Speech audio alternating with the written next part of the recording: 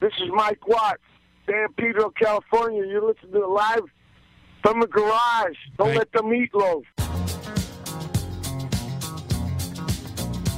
You can tell by the way that I wear my pants. Saturday Night Fever. Fever. Man, no time to prance. You can't groove and you can't move. You're going to fight with me or I better move. What's up, Queens? Fucking late at night, Friday night, we're somewhere in Queens. You're right here with us in fucking Queens. It's Friday night. We're in fucking Queens. It's Friday night, and I'm in fucking Queens. It's Friday night, and we're in fucking Queens. Isn't it about time for somebody's favorite radio program? Live from the Garage. I can't do it. I can't do a radio show. Will you please play the old sports song? My goal in life is to break out of prison and open for Van Halen. There's a fridge full of this Welch's grape soda if anybody wants some. When I'm not picking on my gut, I'm listening to Live from the Garage. Midwest, fucking Europe, I don't give a fuck. Get the fuck out. This is my show. I said O-R-I-A-M. That's my name from the other end. Hey, everybody, this is Conan Neutron. No, you just suck on it. Fuck the audience. What's your favorite radio station? Live from the Garage. What kind of cycle logs into this shit? Don't drink Seagram's Escapes. 1 pound feet. It's gonna ever keep me down. Live from the Barrage. I saw the Grateful Dead twice. You are listening to Live from the Barrage. For some reason, this reminds me of when Slim Goodbody came to my grade school. You are full of shit. Let me do my show, for Christ's sake. I have a great story. Makes sense to me. What's wrong with you people? John Houlihan, fuck you. Yeah. All right. Yes. Yes. Yes. Yes. What? Your mic on? Yes. Yeah. Yes. Shit. Oh, there you go, Pat. Sorry. Yes. Had you on mute. Yes. Yes. Yes. Big show. Big freaking show. Big for us. Really big great. shoe. Really big shoe. Really big. Huge. Huge. How'd we get so big? Richard Jenny coming in a little later, I believe. Comedian Richard Jenny. He's back. He's back, and he's ready to talk about the afterlife. We have a doctor who's caring for, I believe she's caring for Bentley, the Ebola quarantine dog. We're not sure if the dog has Ebola. We'll find out. And I just wanted to ask her to put the dog on the phone. That's all I want to do. It's your whole bit. Yeah, that's Dr. Kate McManus, and we'll be speaking with her, her old friend from the neighborhood. She moved down to Texas and forgot about everybody. Forget it.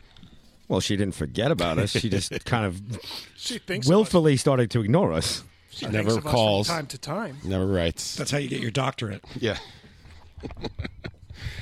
and yeah, there's plenty. Yes, there's plenty of your computer's fuck, sir, on the chat box. I don't know what to tell you. We're streaming perfect. I'm gonna stop reading this chat box right now. And then later in the show, of course, at 9:00 we'll have Trip Lampkin from the Grifters calling in, which is a treat for me. One of my favorite bands of all time. Easily. I was thinking about it today on the drive over here. Like, easily in my top 5. I always forget, like, when people ask me about the Grifters to mention them. I don't know why. And then I think, fuck, I love the Grifters. Wait. If they ask you about the Grifters, you forget to mention the Grifters? No, I meant, that sentence in your was top kind of 5. Like mix that Just sentence. wanted to make sure I clarified for the audience. Yeah. and No, I myself. forgot. Like, somebody will walk out, it'll be like, who are your favorite bands? And I name them, and then the person will leave, and I'll be lying in bed at like 2 a.m. and go, fuck Grifters! Why did I say Bachman Turner Overdrive? Shit, I always say Bachman Turner Overdrive. Totally man. wasted that slot. And Colette rolls over and says, not again. Again with the BTO. Yeah, taking care of business. And then another guest after that at 10 p.m., we have fucking Dan Lilkers of SOD and Anthrax and Nuclear Assault. And a list of bands that I can't even fucking begin to imagine to remember. Maroon. So, I mean, Dan Lilkers from around the neighborhood, too. Spike from DRI sent me some questions for him, mainly pertaining to the amount of bands he's in at any given time, and how the fuck does he do it? When you were 14, and if I would have told you that we were doing a radio show, and Spike from DRI would be emailing you questions about to ask Dan Lilker, my head would have fucking exploded. Actually, no. I probably maybe it wouldn't have, but I definitely would have jerked off or something. Speaking of classic. Yeah, speaking of going classic, lots of questions for Mr. Lilker. Bayside. I think he grew up in Bayside, right? All those guys did, except for Charlie Benante, who's from the Bronx, I think. I think Charlie and Frank are from the Bronx. Do we know what high school he went to? Do we want to take bets on this? Ooh, I have my suspicions that he went to Bayside High. I'm going to ask him. I'll take Cordoza just to take the other action. I was thinking of that That was my dark horse. But you see, he's like on the border of Flushing Bayside, like we are, like on this side of Northern Boulevard. So Right, yeah. Well, it's funny. He asked where the show I'm was, going to go with Francis Lewis. and I told him. I said, well, we're on such and such a street, and he goes, oh, I can picture it like right now. He goes, that's right between Utopia and something else. I was like, yep, you got it, Chief. What do you think, Pat? You want to go with the Catholic school on this one? Ooh, interesting. I didn't think of that angle. Yeah, no, that's the first thing that came to mind. What's his last name again? Lilker, Lilker. I don't know. It's borderline. Yeah, borderline. What, borderline what? Well, the other guy's Scott Ian's a Jewish man. Well, his real name is Scott Ian Rosenfeld. Right. Yeah. Yep. I'm going with Bayside. All right. Bayside? Yeah.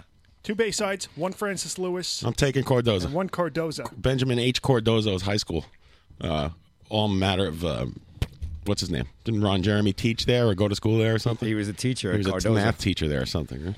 God, that must have been. Imagine, like, when he finally quit his job as a teacher, and all of a sudden you get that VHS, like, holy shit, it's our teacher, Mr. Jeremy. Mr. Jeremy. Did he quit or get fired? Oh, I don't really know. We'll have to have him on someday and ask him. Because if he got fired, it would be, like pornography wasn't as ubiquitous as it say. Oh, yeah. Like, did somebody go to a theater in Times Square and see him and then come back to fire him? I'd like to try to get him and find out of all of these questions that we are just asking to ourselves. We can get him. He came by my house last week. The problem is you don't want to be the guy to rat him out because then you have to admit that you were in the movie theater. That's what I'm saying. Yeah. How do you know? How do you know? And he's another local guy. Sources. He said I met him not too long ago, and he told me his father lives on Prince Street still here in Flushing. Oh, yeah? Yeah. Wow, way to take care of your dad with all that Ron Jeremy money. A lot of good things going on over there. Yeah, but maybe the place is all bought, paid for outright, and Prince Street. Yeah, I don't know. I didn't want nothing to. nice over there. I didn't want to dig too deep. What kind of house is it? Oh, it's not a house. He just lives on Prince Street. He just got on the corner. He's right near that, that garbage can. He was a real dick. He was a bastard. I hate my dad. I'm a porno star. What kind of life is that? He was standing behind me at the Chavez show once. I think we talked about that. It was weird. He just shows up everywhere. It was Ron Jeremy. I wouldn't want him about standing Chavez. behind me anywhere. Yeah, I know. I moved. I'd be okay with him being side of me or I in didn't front see of him. me. I felt it. Yeah, exactly. What is that? Oh, hey, Ron Jeremy. He was tapping me on the shoulder at that thing. And he had his hands in his pockets. It's like an episode of Scooby-Doo with his tail. He always looks like he's recently been greased up. Yeah. Yeah, he does. He looks like he just jogged around the block every time you see him. He's all sweaty. Didn't he almost die a couple of years ago? I don't know. Did he? I remember he got really sick for a while there, and they said I thought he choked in his own dork. Get well, Ron. Party Jeremy. tricks by Ron Jeremy. Everybody, check this out. This is a serious show. We're going to be talking to a doctor. I don't want her to listen and hang up. Famous last Let's words. talk about something serious till we get her on the phone.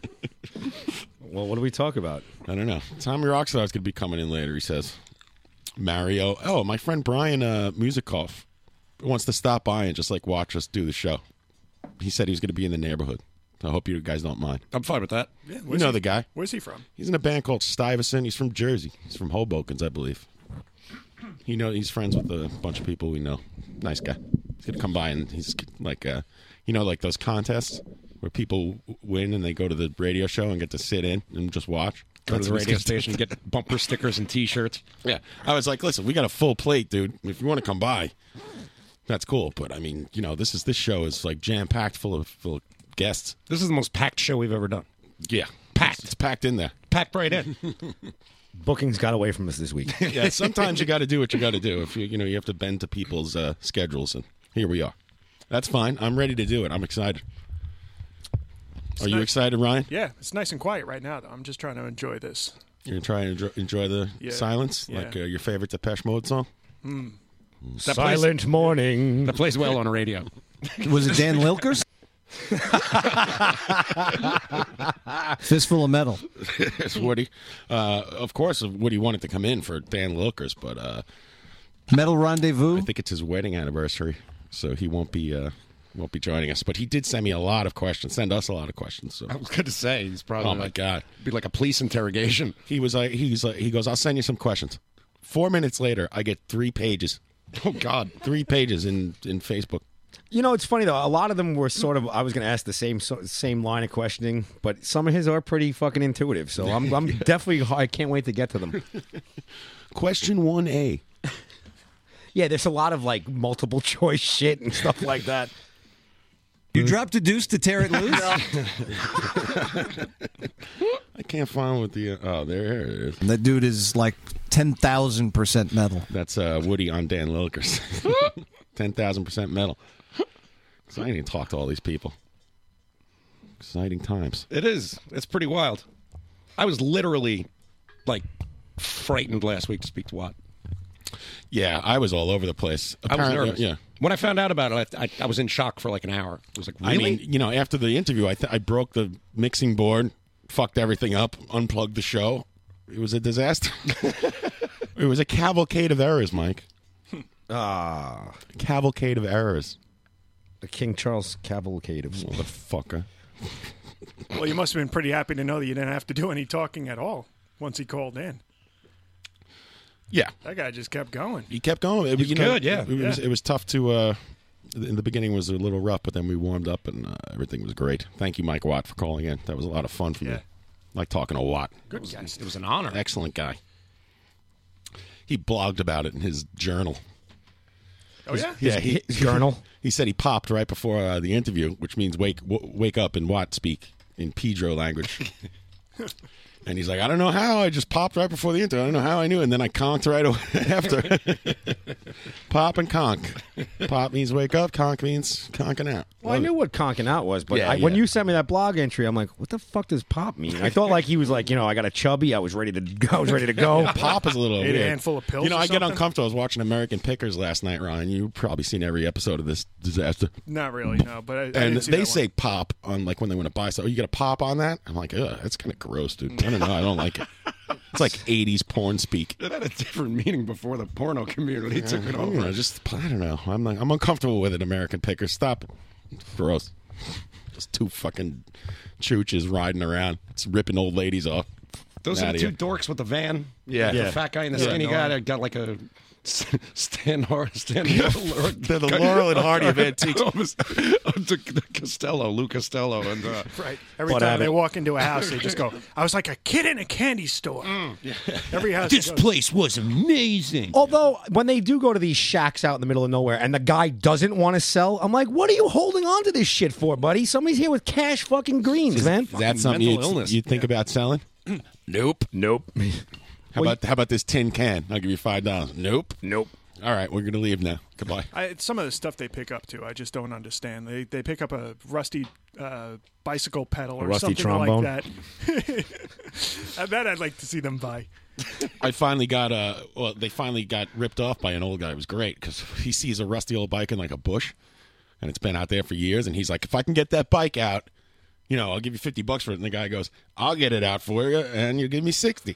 So he gets the backhoe, and he moves all the shit out of the way, and they take the bike out. It's disintegrated to nothing. The old man sitting there, he's like, yeah.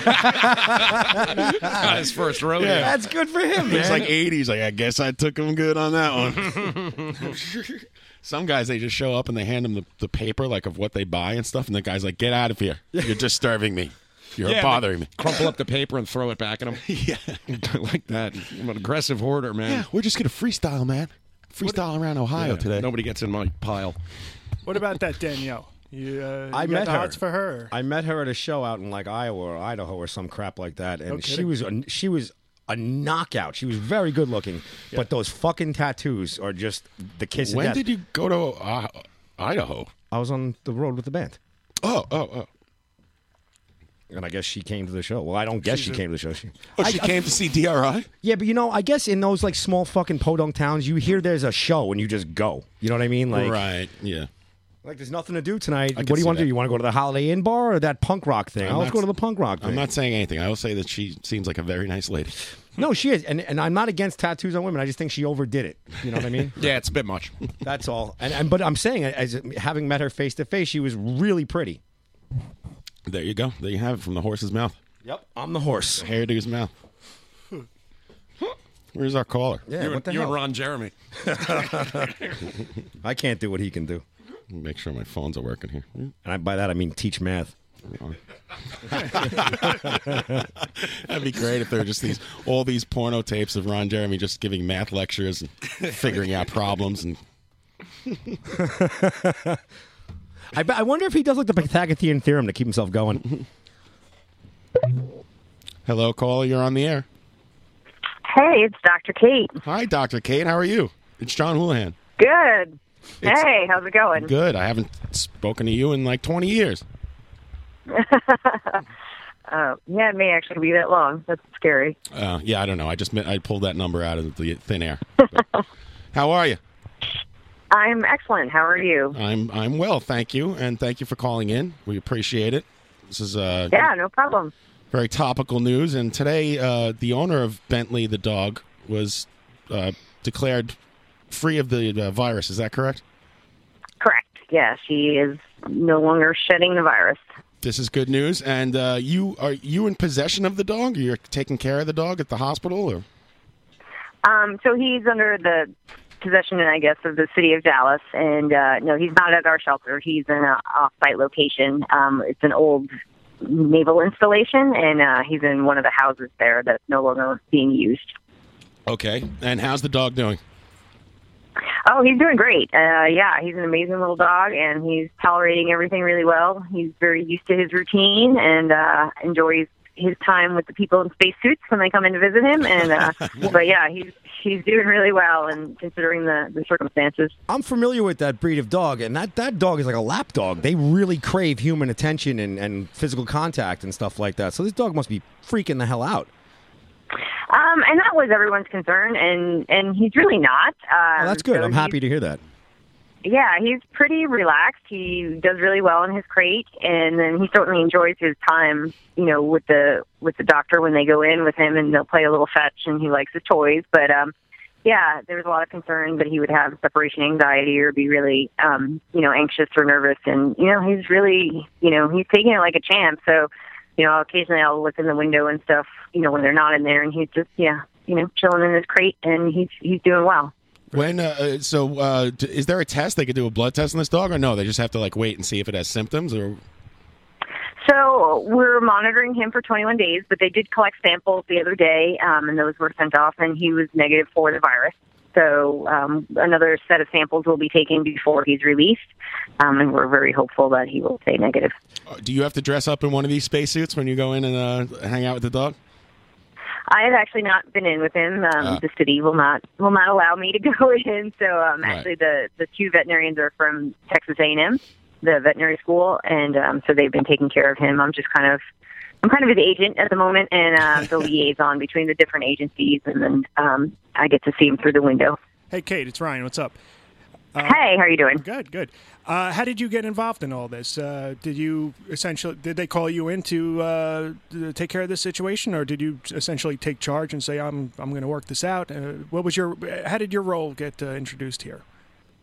Sure. So, once we knew about Nina testing positive, the emergency operations center was in place long before her results were back. And once they found out that she did have a pet, they engaged us. I work for Dallas Animal Services, so we're the city animal control, quote unquote. So my boss and I were brought into the process, into the emergency operations center, and kind of tasked with the plan of figuring out a place for him to go and making it happen. It's very very nice of you to do. What about her goldfish? The goldfish in quarantine? Oh, I didn't hear she had a goldfish. Oh, well, you better check your facts. If there was a goldfish, he may no longer be with us. Nobody cares about the goldfish. Bullshit. They're the big lighter of pets. Did the owner come by? No, she can't leave. She's still in the hospital. I thought she was released. No, they're not going to release her yet. Oh, I was going to say, because I know if I was me and it was my pet, I'd be knocking at the door like, hey, let me in. They just dragged her out there to the podium so she could calm everyone down, then put her back in bed. So, Kate, so last week now, all of a sudden you find yourself at the epicenter of this quote-unquote pandemic in Texas as everybody starts freaking out. What would you... what would you say is the crisis level here? I guess that we're being told that it's not commutable unless it's with bodily fluids, but of course it's something concerning for everybody in the country, and we here in New York just found out today that that somebody's in the hospital. But what do you think this is? What would you be your guess as to what this is going to turn into? I think certainly we'll continue to see some positives pop up. People probably coming from high-risk areas or like, the doctor that up in New York, went over to care for people and put himself, at risk doing that. And then so he was in a high-risk situation and then comes back and gets symptomatic. So I think we'll continue to see that just because, people care and continue to care and will want to go over and try to help. And, there's always accidents or breaches that are going to happen. Right. This guy came back and rode the subway to every freaking landmark in the city. He decided to go on a tour, including Williamsburg's. Tommy actually is from Williamsburg, and he's here. And Tommy just walked in full hazmat gear. I don't know if you know that. He's from head to toe. He's covered, and none of us will be coming anywhere near you. Thank you. Yeah, I think certainly the healthcare workers that are handling these people in the hospitals are at the highest risk as far as the general population. I mean, their risk is minimal to none unless you're really put in a situation where you would have to handle someone's bodily fluids. But, it's not transmitted aerosolly, so it's really the fluids that we worry about. Yeah. I think it'll continue. Yeah, we're going to have a few here and there, and hopefully people that know they're at risk are going to do a better job self-monitoring and quarantining themselves. And certainly if they have pets, I would like to see them put their pets in a different situation so we don't run into another Bentley situation. But it's going to continue to pop up. I don't think it's going to be a widespread, epidemic here in the United States, but I don't think it's going to go away per se. Like, I think we're still going to have people that will test positive. Now, you're rescuing dogs is like your business, right? That's your whole deal. Well, yeah. So I work for Dallas Animal Services. So yes. How many dogs are living in your house right now? Okay, the legal no. Do you have to count? Do you have enough fingers? She cares to admit. Right now, there's currently 7 dogs in my house. 7 dogs. Holy shit. And Sneezy, Dopey. Is it only dogs that you deal with? Or you rescue cats? And what's the craziest animal you've ever had to rescue? A dog with a bowl is pretty freaking crazy. I don't know. There haven't been too many. I mean, certainly horses and stuff. But as far as no really crazy wildlife or exotic animals and stuff, we did have to deal with the poaching monkeys that may or may not have had TB when I was in Virginia, so that was kind of exciting. Monkeys with tuberculosis. This country's falling apart, I'm telling you. My God. I just can't believe a dog can even contract Ebola. I'm not sure if you guys asked that before. It's mind-boggling to think about that they're not immune to it, Well, and we know, based on the studies that are out there, that they tend to seroconvert, which means if they get exposed, they can mount an immune response to it and create antibodies. The big question that we have is, do they shed the virus? So are dogs a risk to people or other pets? So if they just seroconvert and kind of a dead end host and don't shed it, then there's no risk. When you say, if they can. I'm sorry. When you say shed the virus, do you mean like shed the fur, or you mean like shed get rid of it? So virus. So there's virus particles, the virus would be in. That's when we say about bodily fluids. So that's going to be in the vomit. That's going to be in the diarrhea that people are having when they have their gastrointestinal signs related to Ebola. So all of those fluids are heavily contaminated with the virus. So that's one of the big things why we tested Bentley's stool or feces was to see if the virus was in his feces. And what about something like a cat? You think a cat could contract that? And I don't think anyone's looked at cats at all. So certainly, if we found a person that had tested positive, had a cat in their home, I would imagine we would do the same 21-day quarantine. But there really isn't data out there that I know of at this point to say, whether they seroconvert or whether they could be a source. I mean, we know primate, the bushmeat and primates and bats are a reservoir for the virus. So those are our main species to be concerned about. Right. It's a little scary now. Like if other mammals can contract it. You figure a rat's pretty close to the human DNA, right? Oh man, don't even get me thinking about that in New York City. I'm just trying I to don't think freak you have everybody to worry out. about the rat. Yeah, everyone flip out and go nuts. Yeah, close the That's borders, right. dismantle Doctors Without Borders. Yeah, that's my soapbox. We crash all the planes into the ground and throw everyone a giant funeral pyre. We're all gonna get laid. You don't agree? There's a lot of panic here in Texas. I think that it's certainly very serious. Texas, no. But it's. I think some of it's unwarranted, and Sure. Everything they're doing is an abundance of overabundance or abundance of caution. But I think that confuses people because the message is, you can't get it unless X, Y, or Z. But then they're doing these things that aren't consistent with that message out of an abundance of caution. But so I think that's where people kind of get confused. If you say I'm not really at risk, then why are you guys doing this? And I think that's where the confusion comes in. But I'll tell you, my staff, my team didn't want to, I haven't even touched the dog, but just the fact that we were setting up the situation for him, they kind of kept away from me for a while. So Right.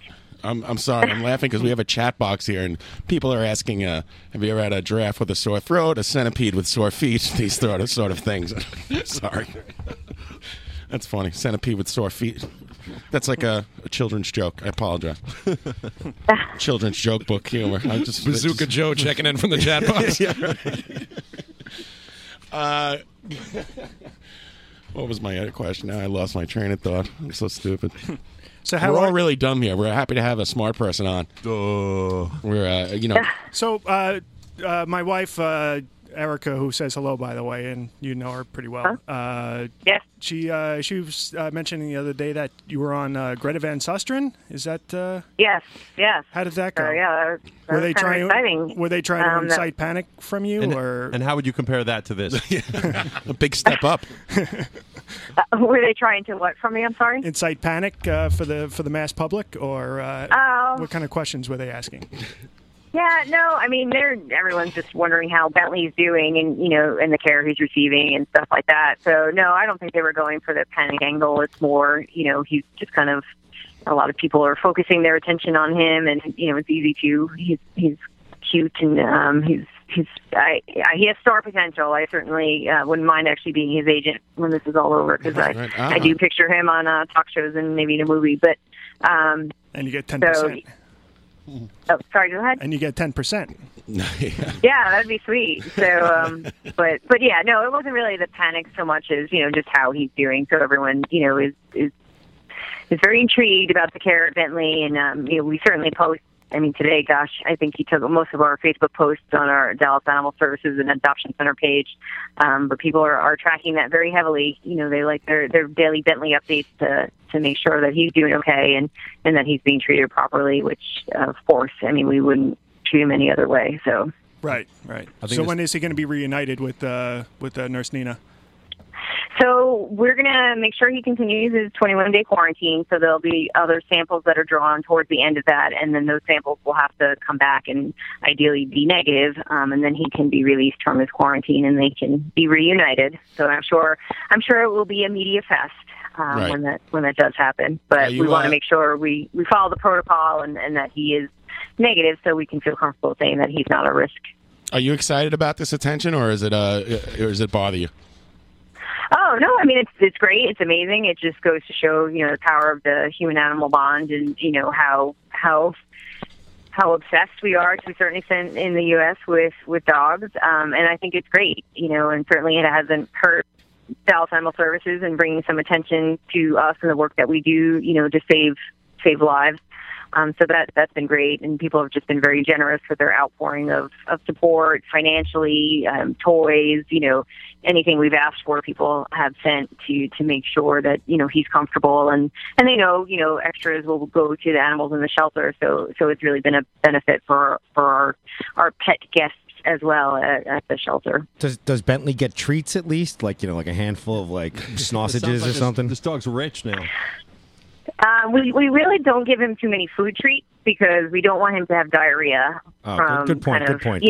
So because that could be a sign. So we're trying very hard to keep his diet very stable, because we don't want to question, was that from a treat that he ate, or did he truly have, diarrhea for some reason and then start the panic cascade?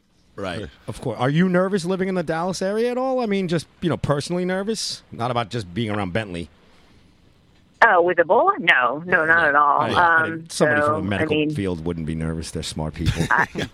That doctor wasn't nervous. I volunteered to go in with him and take care of him. So no, I think the risk from him is minimal to none, but we'll see. I could be wrong. And then certainly, if I worked in the hospital taking care of people, my thoughts would be very different. But no, just as a citizen walking around, no, I don't think there's any reason to be worried. They destroyed the one dog. That's got to make you angry, right? I hate when that they was say in it Spain, like that. right? I don't know. Right, so Excalibur. Yeah, I think it's unfortunate, and I think it's set a poor precedent. I understand their fear and concern and the lack of knowledge about the situation. So I get it, but I also think it set a very poor precedent since we really don't know. And I think if dogs were such a big risk factor, then the situation would even be different in the countries that it's in, because dogs are everywhere in those countries. So I think transmission would look somewhat differently. So I think it's sad that, he wasn't given a chance. But, and they can't guarantee, could you say, that he's not a risk, he'll never be a risk, and we don't really have the data to say that. We're going based off, the human data to come with this 21-day protocol and testing them and stuff, but we really don't know. So I see both sides, but I do think it was unfortunate. Right. And when this is all over, will Bentley be able to go bowling at the Gutter in Williamsburg without any problems? That was my question. Yeah. So Okay. I think he'll be fine to go bowling and stuff. And Dr. so yeah. They're going to change the name of that place to E-Bowling. Yeah, Yeah. I am kind of surprised he did that, knowing he was in a risky environment. But holy shit, that scared the crap out of me. You'd be surprised, there aren't any really good bowling sound effects on YouTube that I was able to steal. Well, thank you very much, Kate. Is there anything you'd like to say to everybody before we let you go? And we appreciate you calling. yeah, no problem. No, we're excited. I'm happy to see how many people are interested in Bentley, and we're so happy that Nina and Amber are doing well and will be released soon. And certainly, I always encourage people to adopt their pet from a shelter and save a life. So that's my main job. So always got to push that and save as many lives as possible. And we actually did speak with New York City Animal Care and Control last night, because they were just getting ready just in case that this doctor had a pet, but it doesn't sound like he does. So they were getting themselves in gear in case they had to do the same thing. Where can people go for their Bentley updates? So yeah, definitely our Facebook page is probably the best place. So it's Dallas Animal Services and Adoption Center, and we also are on Twitter. I don't know what our Twitter name is. I don't really Twitter, as you can tell by how I'm talking about it. And then also the city of Dallas, they have a Facebook page as well, but they generally just kind of share our data. So certainly our page is the number one source to go to for your daily dose of Bentley. There you go. Go to, what is the name of it? Go to the Facebook page. Dallas Animal Services and Adoption Center. And Adoption Center. You could visit them on Facebook, and you could find out what's going on with Bentley. I'm sure he will be fine. Yeah, I'm pretty positive. About I feel really positive about the situation, and I think he's going to stay negative, and I'm looking forward to their reunion. How old of a dog is he? He's like 1 to 2 years old. Oh, he's got his whole life ahead of him. He's spry. Oh yeah. So he has many movie opportunities in the future. Well, we wish him luck. So. Yeah. Good luck, Bentley. Thank you very much, Dr. Kate, for calling in. Next time you're on a talk show, please sneak in the word chooch or Stu Nods for us. And wink okay, I'll do my best. And wink at the camera after you do it. Can we get the dog to do a station ID? Thank you very much, Kate. I will try. Thank you, Kate. Yeah, no problem. Have a good night, guys. All right, you too. Kate. Good talking to you. Kate, Bye. Dr. Kate, and that's she's in Dallas with Bentley the dog there. Amazing. Incredible. And she's an old neighborhood friend of ours, She too. is. And that's that. She was actually at my wedding. Was she? Yeah. So were we. You were. Was I? I put Mike in a tux at that wedding. Yeah, I was in the wedding party, man. I was up on the altar. Nothing fell. I just did all right. Well, that was like the craziest call I think I've ever heard. On the show. How did I get froze out of the wedding party? What kind of crap is that? You and I became a lot tighter after that. I'll tighten you. Yeah. I'll tighten you good. If I had to make some adjustments, I probably wouldn't have any of you guys. I felt bad. I have so many dog sound effects, but I don't want to, embarrass Now Kate. you can play. It's serious, and I don't want to, disrespect her profession. Exactly. Thank you, Pat. That's what I was going for. She went to school for a long time. There's Bentley Bowling. School for a long time. I mean, I don't want to, shit on her profession. No, neither do I. She went to school for. I thought you were going to say she went to school a long time to get Ebola. No. No, to get in any medical profession, you usually got to go to an assload of school. Oh, God. Can you imagine, the student loans? No, I can't. I can't at all. You okay, Bentley? Oh, Bentley. So it'll be all right. Yeah, that bowling noise the first time scared the freaking hell out of me, man. Oh, man, I saw you pop up. You know what? I thought somebody started kicking, the aluminum door. I was like, holy shit. We're getting raided. It's that fucking asshole who came back and decided to go bowling in the movies and get on the subway train and do everything else. Take an Uber car. Jerk. Mike thought we actually had Ebola here as a guest. The CDC was beating the door down. Oh, my God.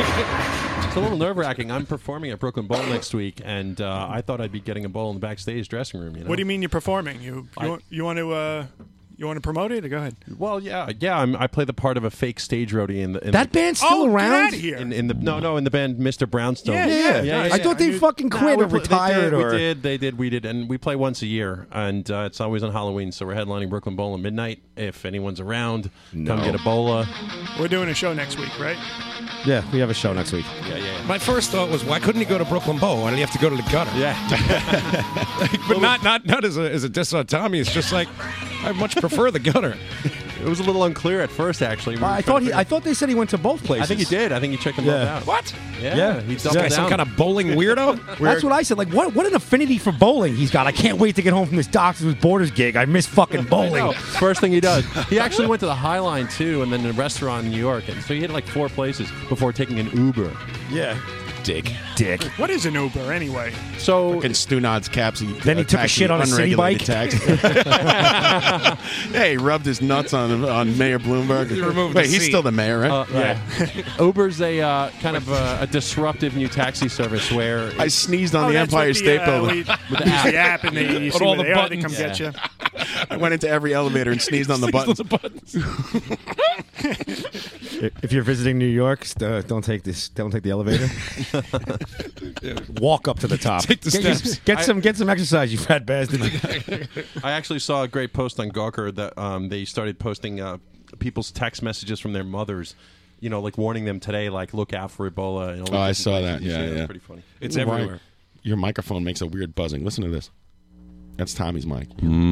He's not grounded. You're not grounded. We're excited to have Brian Musikoff here. Hello, Brian. Hey. Would you like to say hello? Of course. Come on over. Say hello. Pipe in.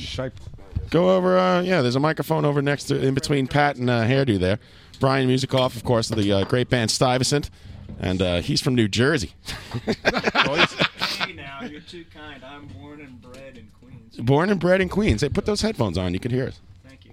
There you go, Brian. Brian's a good guy. Everyone in the chat box loves Brian. He's stopping by to say hello. He was in the neighborhood. Hi, everybody. Hello. How are you? Good. I'm pleased to be here. Thank you for having me. Anytime, sir.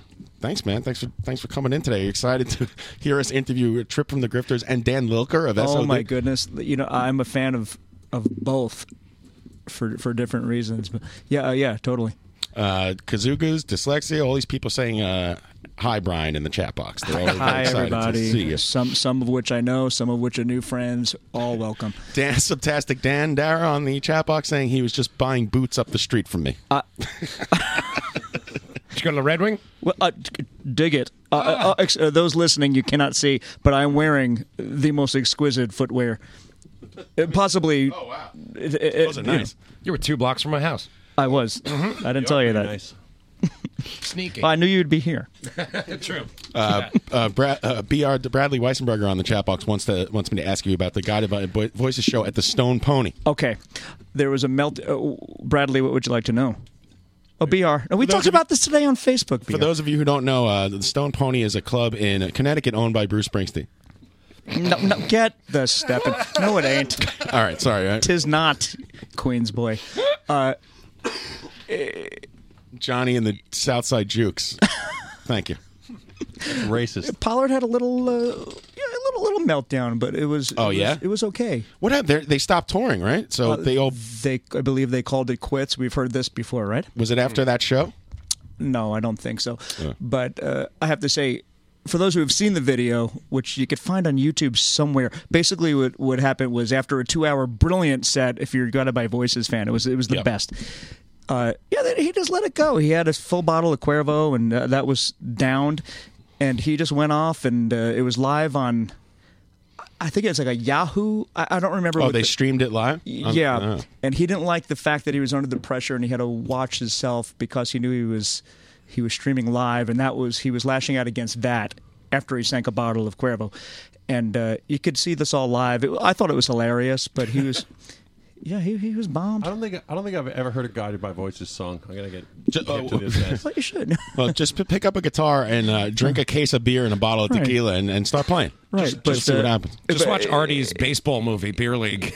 Yeah. Hey guys, if I could respond to BR. Yes, please go ahead. I could tell you that this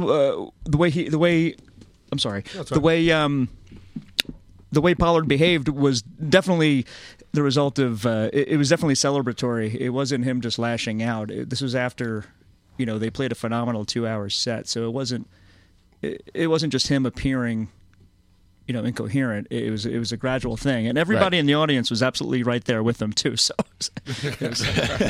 everyone having a good time, getting drunk at the same time. It's Guided by Voices. Yeah, you're a big fan. Is that it's not your favorite band, is it? Are they your favorite? One of my favorites. Top 5?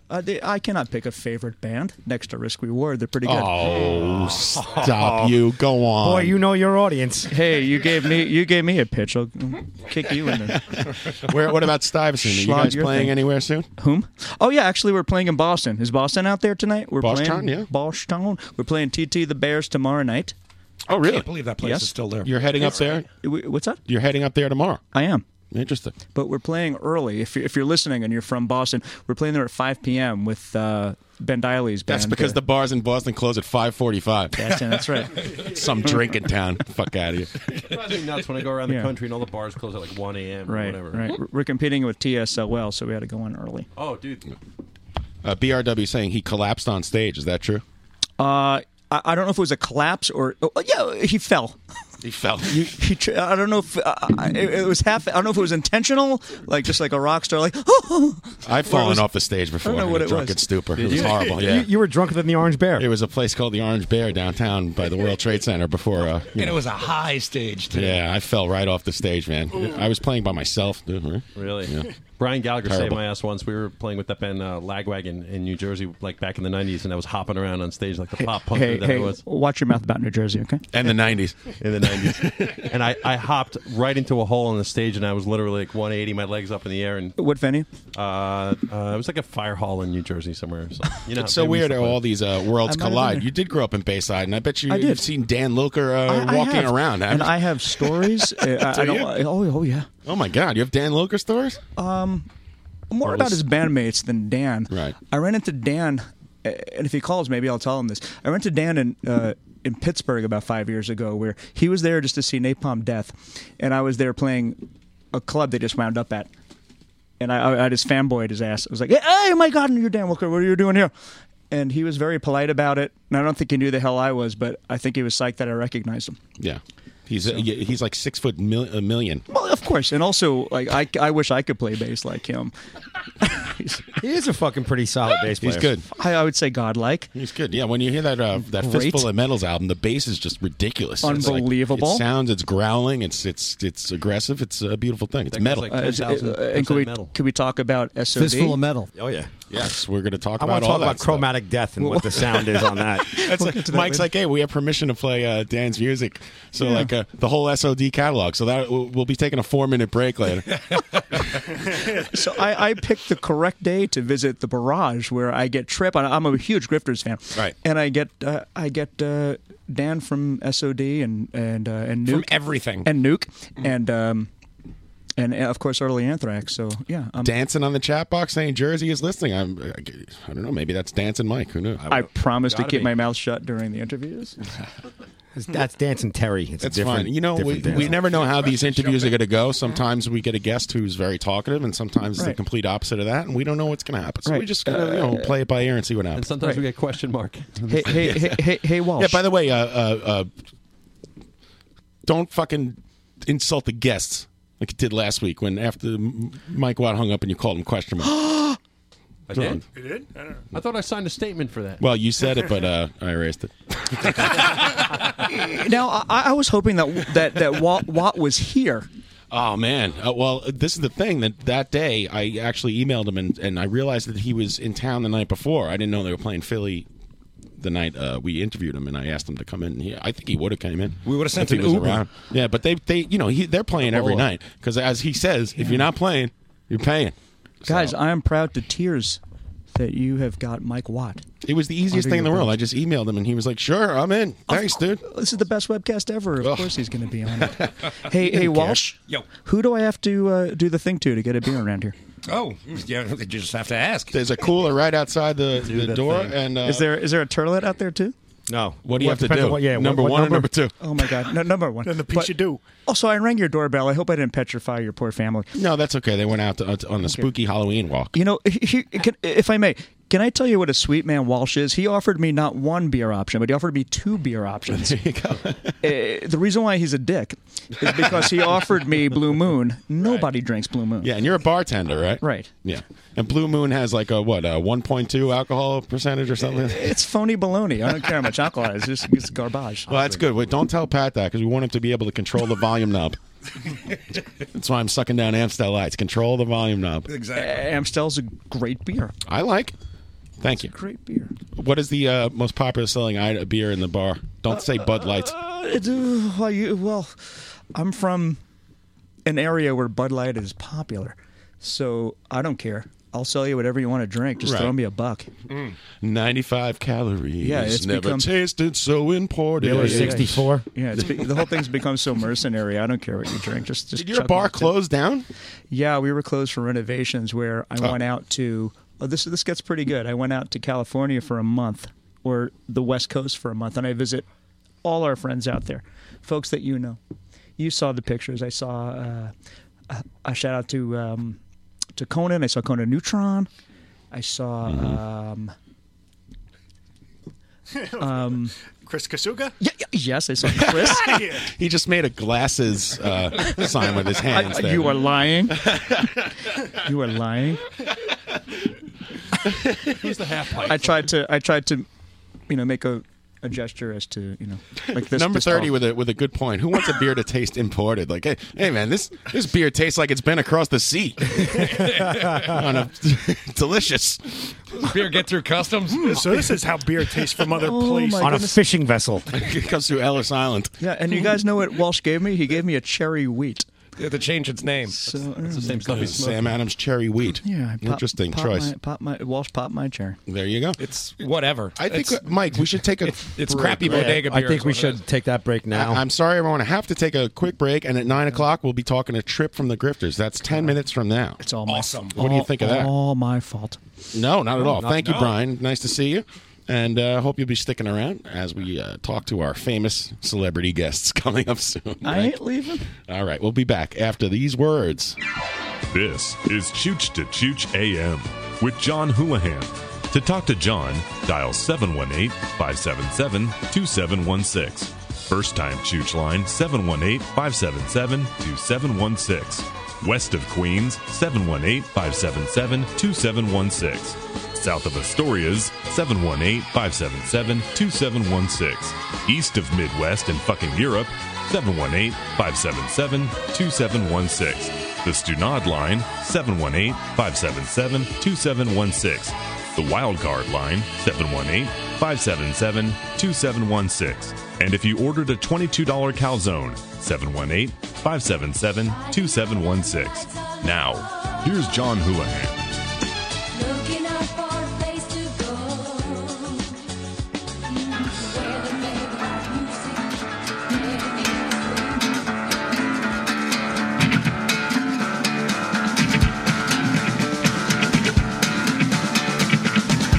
Still in the hearse, a terrible thirst, and the love of a fast ride. It's harder to tell if I'm staring at hell, or is that the sunrise? Las Vegas at dawn, getting it on. Man, she looks so fine. Stare at the pearls, maybe the curls, the girl that she looks like. Say your suntan fades away, and check my suitcase back to LA. The king is dead, and I'm moving on. Yeah, exploding. One last chance, re-entry abandoned.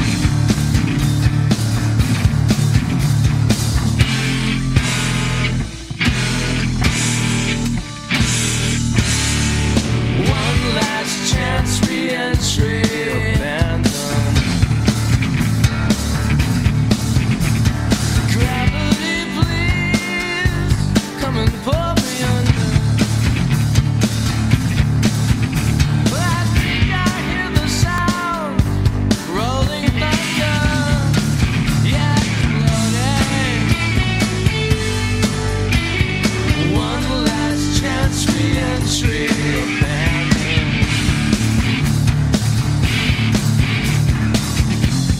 Well, check out this place. The ladies have horns and paste on their trays. You can shoot up your arm. Truth has become martinis and toast. And look at me now, I'm the most.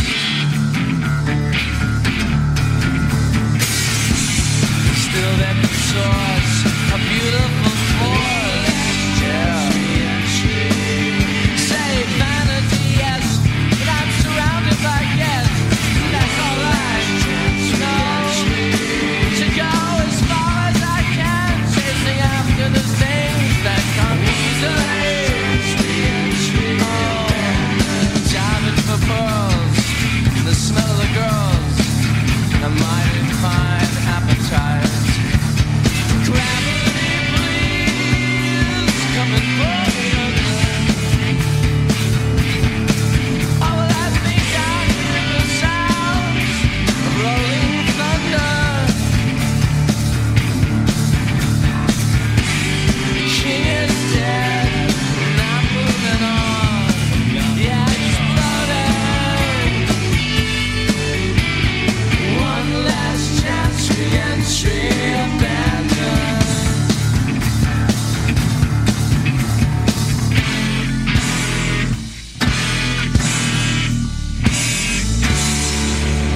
Ear to the ground, guess what I found? Waiting for the last man alive. A message unearthed, the sound of a hearse racing down the acid-washed pine. Well, I swear I've probably captured the debut of the century's end, carved into time, waiting for the last man alive. How Haberdasher suits, storm trooper boots. Those guys slip a Mickey down our throats. Wake up to find you're one of a kind, and maybe the last man alive. As for me, of course I'm enraptured by the lilting sounds of colorblind James, left for all time, waiting for the last man alive. Waiting for the, waiting for the, waiting for the, waiting for the, waiting for the, waiting for the, waiting for the, waiting for the, waiting for the, waiting for the, waiting for the, waiting for the, waiting for the, waiting for the, waiting for the, waiting for the.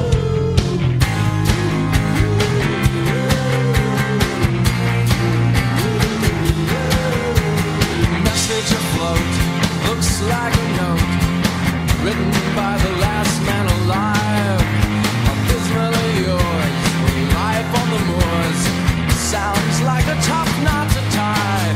As for me, well, yes, I'm still enraptured by the lilting sounds of colorblind James, left for all time, waiting for the last man alive.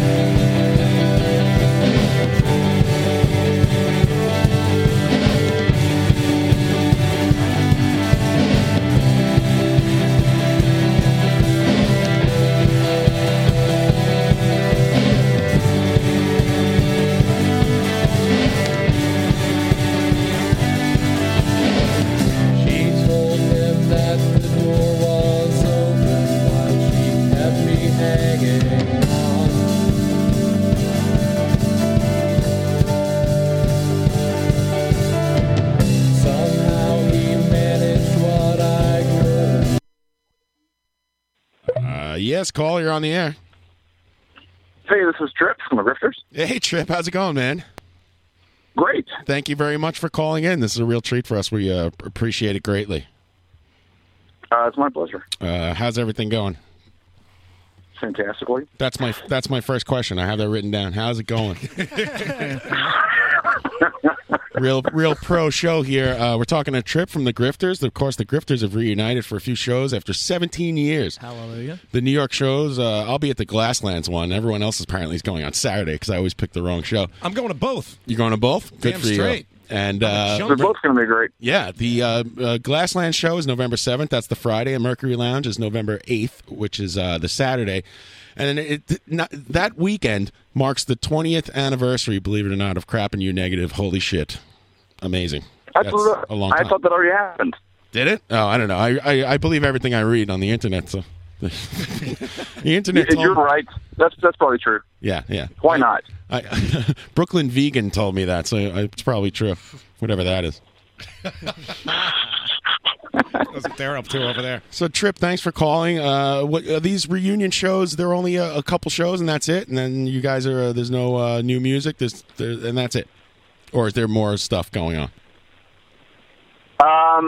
Well, we're going to play a new song at the shows coming up. Oh, I guess, 2 weeks from tonight. Nice. You got to record anything new or no? We were writing stuff. I don't know. Very good. There you We'll have it, see. a live from the barrage exclusive. He doesn't know. You guys getting along and stuff on this tour? I guess you can call it that you're doing and getting together and writing new music. I know, We'll see if we get along on the tour. It's fair to say so perfect together. I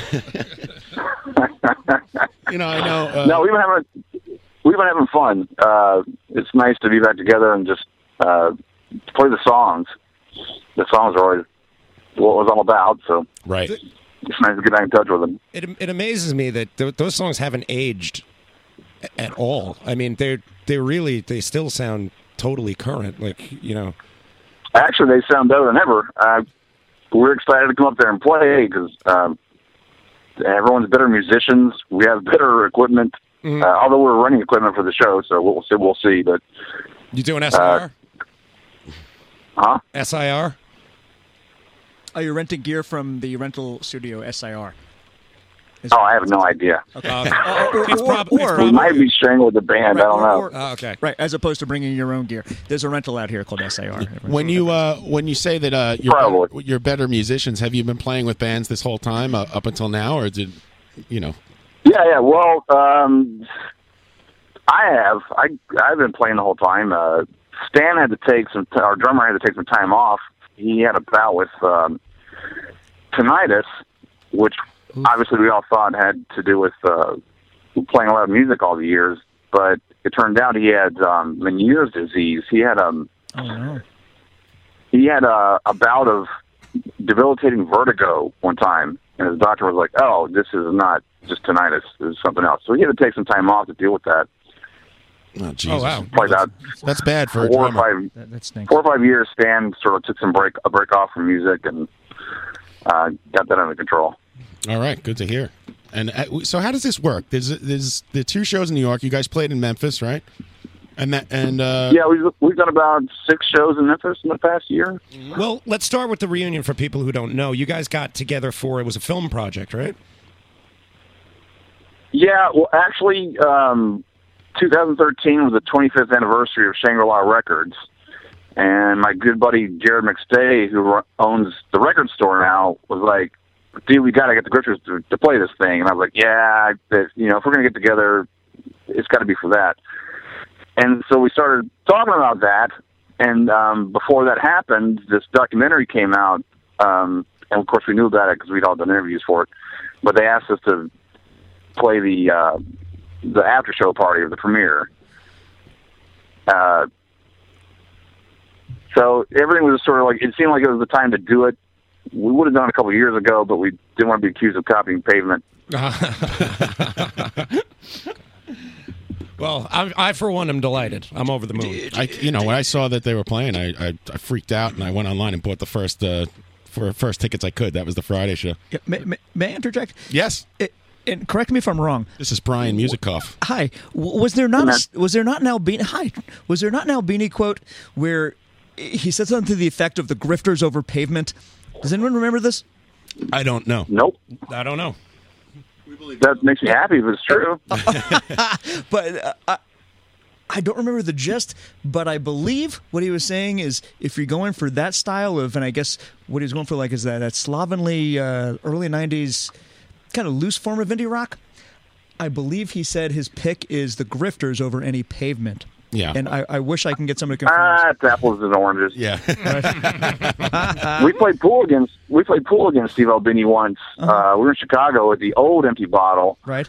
And John when it was Solomon. a tiny little bar, and they had a one pool table, and Steve Albini was there with Chris Novoselic. Sure. And we played pool against him, and we thought, bands on tour, as you guys probably know, get pretty good at pool, right? Because you have nothing else to do.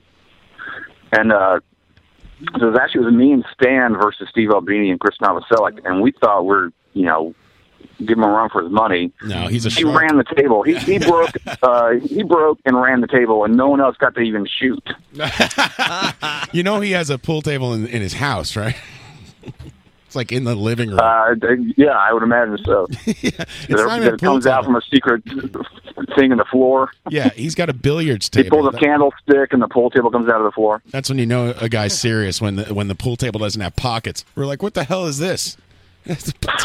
Table has no pockets. It's billiards, man. Yeah, I hope you didn't lose any money. 'Cause he'll take No, it. thankfully no. Yeah, that's good. He'll take it. Yeah. He'll take it. We recorded there, and our bass player decided to play Steve for money, and Steve's like, "No, don't bet." And he was drunk, and we left, and I don't know what happened. I don't know how much money he lost, but it was probably a significant amount. He does have a fat wallet. I don't know. Not anymore. Before he business broke, cards. he put his wallet on the pool table, and it was like 3 inches thick. It's filled with old flyers from punk shows. Yeah, ticket stubs and stuff. He's got a hoarder's wallet. He's got old fanzines in there that he cut up. Old articles. Cut and paste. I was told to ask you about the Gary, who are friends of ours, kind of. You know, Trey Poole and those guys. And Dave. Oh, yeah. Yeah. I don't know what I'm supposed to ask. How about the Gary? Hell yeah. New record. What's the name of the guitar that Trey plays? It's completely metal. It's probably an It electrical looks like guitar company. It looks like the Silver Surfer's guitar. Good reference, Norrin Red. Yeah, it's completely aluminum. The body, the neck, everything. And EGC was the.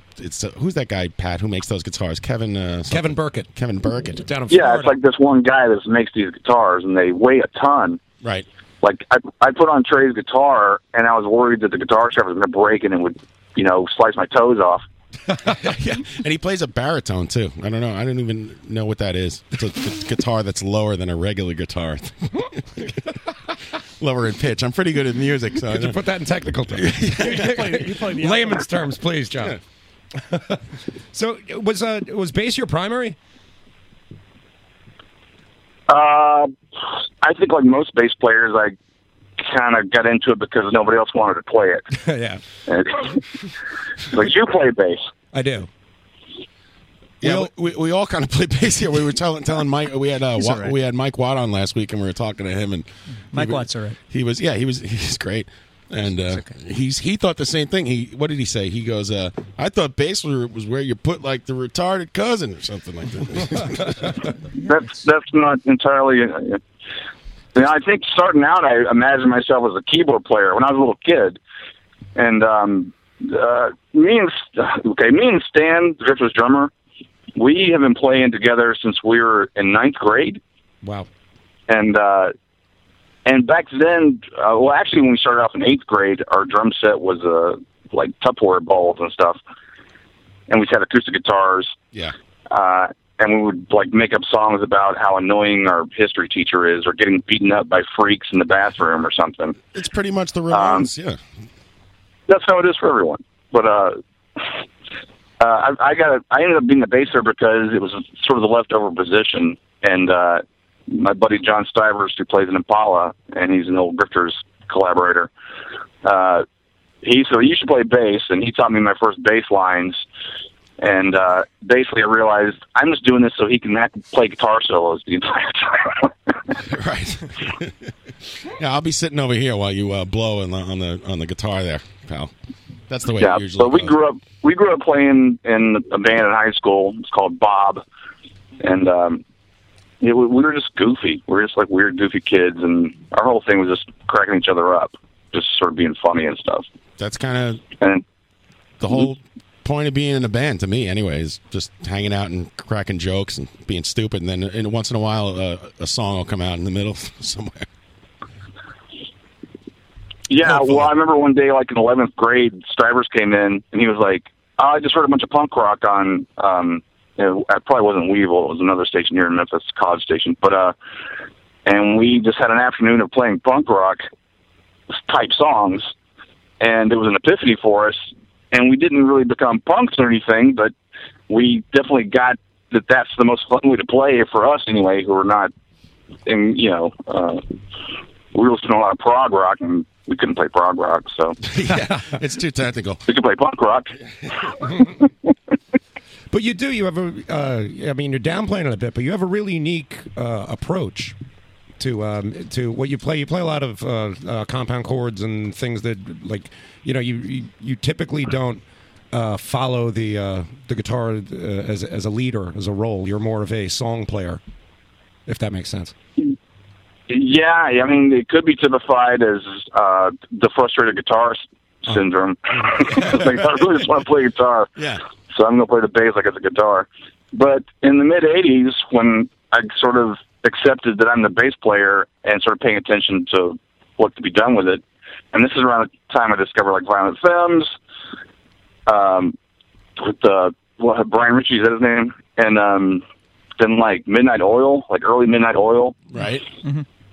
And was hearing, like, bass players sort of cut up and do stuff, and I started embracing that and kind of started playing with the distortion pedal. And then a few years later, heard Dinosaur Jr. and Lou Barlow's bass playing was just completely up my alley. Mm-hmm. That was another epiphany for me. It's nice to hear that, like, someone else was the same way. Lou plays chords, which I find interesting on bass. So that's it's like the bass players who kind of like play a vocal line almost underneath the songs, or make it interesting. And a lot of times you don't even hear it unless you're really like listening for it. And then, but if you take that out and just put the bass in like the normal, straight bass line, the song sounds completely different and dumb. Right. Some grizzled old engineer telling you to play in the pocket. Yeah. I mean, like, you listen to, I don't want to bring up, what's that band? The Beatles? That guy, he's playing something different every time. It's like, how do you even remember what to do? Yeah. God damn it. It pisses me off. Speaking for myself, I certainly don't play that way. But I don't excel to me. I'm always afraid, I said this last week, of overplaying and like, and coming over the top of the song and stuff, and like I have a hard time with that. Oh, John, I've been yelled at by my bandmates to chill with the. No one's yelled at me yet, which is good. Because you're in a band with two sweethearts. So, Trip. That's sweet. Enough about me. Are you gonna give up the ghost on what type of distortion pedal you use, or is that a trade secret? Trade secrets.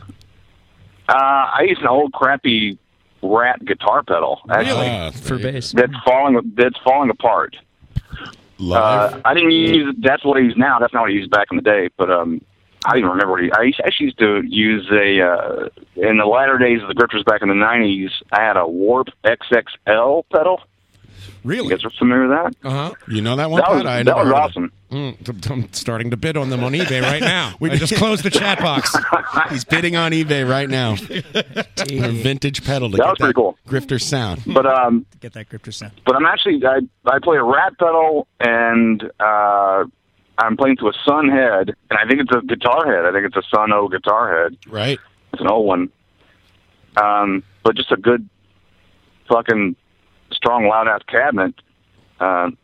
Yeah, that's surprising. Right now I'm using a Jens Benz.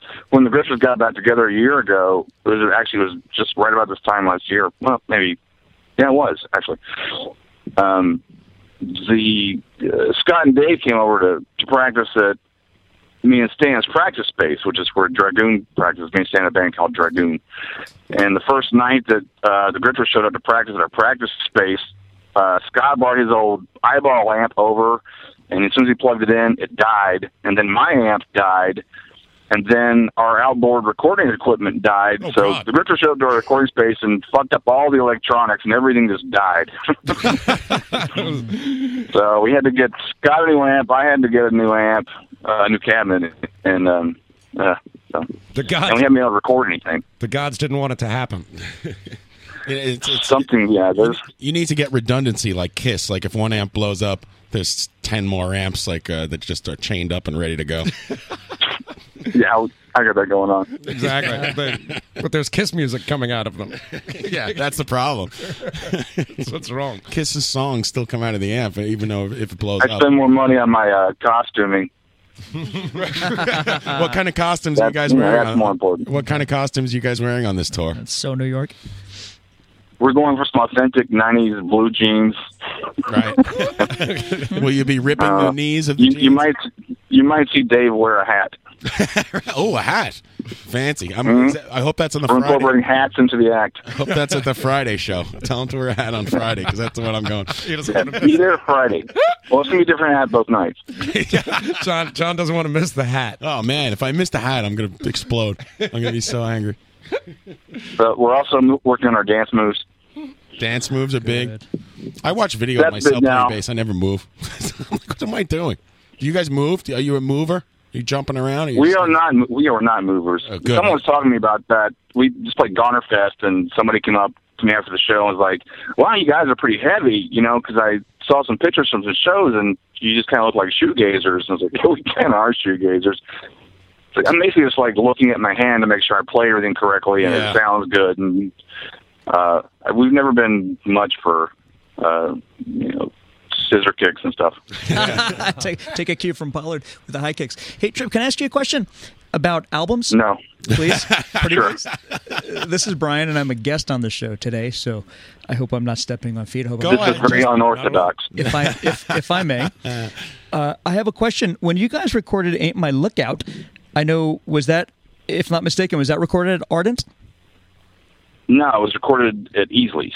Oh, at Doug Eastley's. Okay. And did you find that experience, recording at quote-unquote real studio, was a different experience for you guys as far as the sound that you got at the end, as opposed to when you guys recorded either at the Shangri-La, was it the Flower Shop? Well, Can you expand on that? Actually, the very first thing we did was a band called Bud, and we recorded a cassette tape. We recorded a record and released it on cassette. Excuse me. Mm-hmm. I'm on my back porch drinking. It's fine. What are you drinking? But we were. Yeah, we're not drinking here. So what's wrong with Bud Light? I'm drinking Bud Light. I'm sorry. Bud Lights, baby. Woo! Top seller. Are you in Hoboken? Go ahead. Sir. Oh. Okay. No, the very first thing we did, we recorded with Doug. Doug used to have a studio in his backyard of his house, and we recorded the first Bud cassette at his place, and then everything we've ever worked on, we ended up at Doug's studio. So we recorded stuff ourselves. Like, I would record stuff at my house on a 4-track. Scott would record stuff at his house on a 4-track, and whatever we can get done. But then we'd always go to Easley's and put it together. And we were very hardcore about mixing this stuff. Like, especially Scott and I, we were very eager to learn about a studio when we first got access to one. So stuff like So Happy Together, which a lot of that was recorded at the Easley Studios. So that we mix it. Okay. But we didn't know what we were doing as far as EQing goes. Okay. Like, I would just reach up and turn up the bass on the bass drum thing, and those records sound crazy because we didn't really know what we were doing. We were just sort of over eager. It made you sound. So things got better as it went along, but when we recorded Ain't My Lookout, that's the first record that we recorded entirely at Easley's in 1 month, every single thing. Because every record up until then, like Crap You Negative, was sort of a mishmash of things that had been recorded for B-sides or compilations, and it's all over the place. But Ain't My Lookout was recorded in 1 month at Easley's.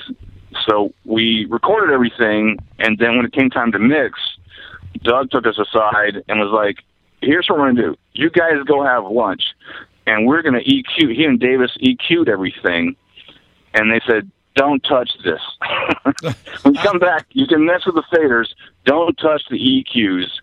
So they're the ones that really made sure that record sounded really good. Gotcha. And did you feel at all pressure? Go ahead. I'm sorry. Go ahead. No, I was done. He's done.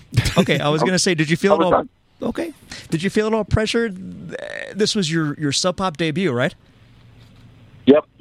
And did that affect the effort that you put into the finality of the mixes? Did you find as opposed? Well, there was like an apology inside one of those records where they apologized for being too slick or something, but it wouldn't. That's as slick as it's going to get, or something. Right. If my memery serves me correctly, I know I'm getting it wrong, but right.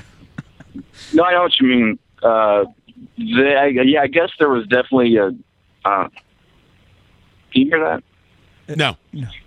What? Sorry. Is that okay? There was definitely a feeling that a lot of our fans probably liked us, didn't want us to clean up the sound. They liked it lo-fi, and I kind of wanted to keep it lo-fi. But the truth is, we like good sounding records.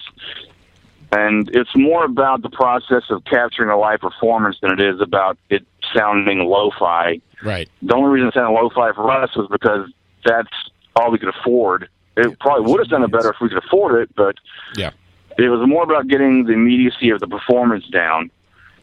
and I think we kept that going on Night My Lookout. The recording process was the same as it ever was. It's just that we were in a studio that we could,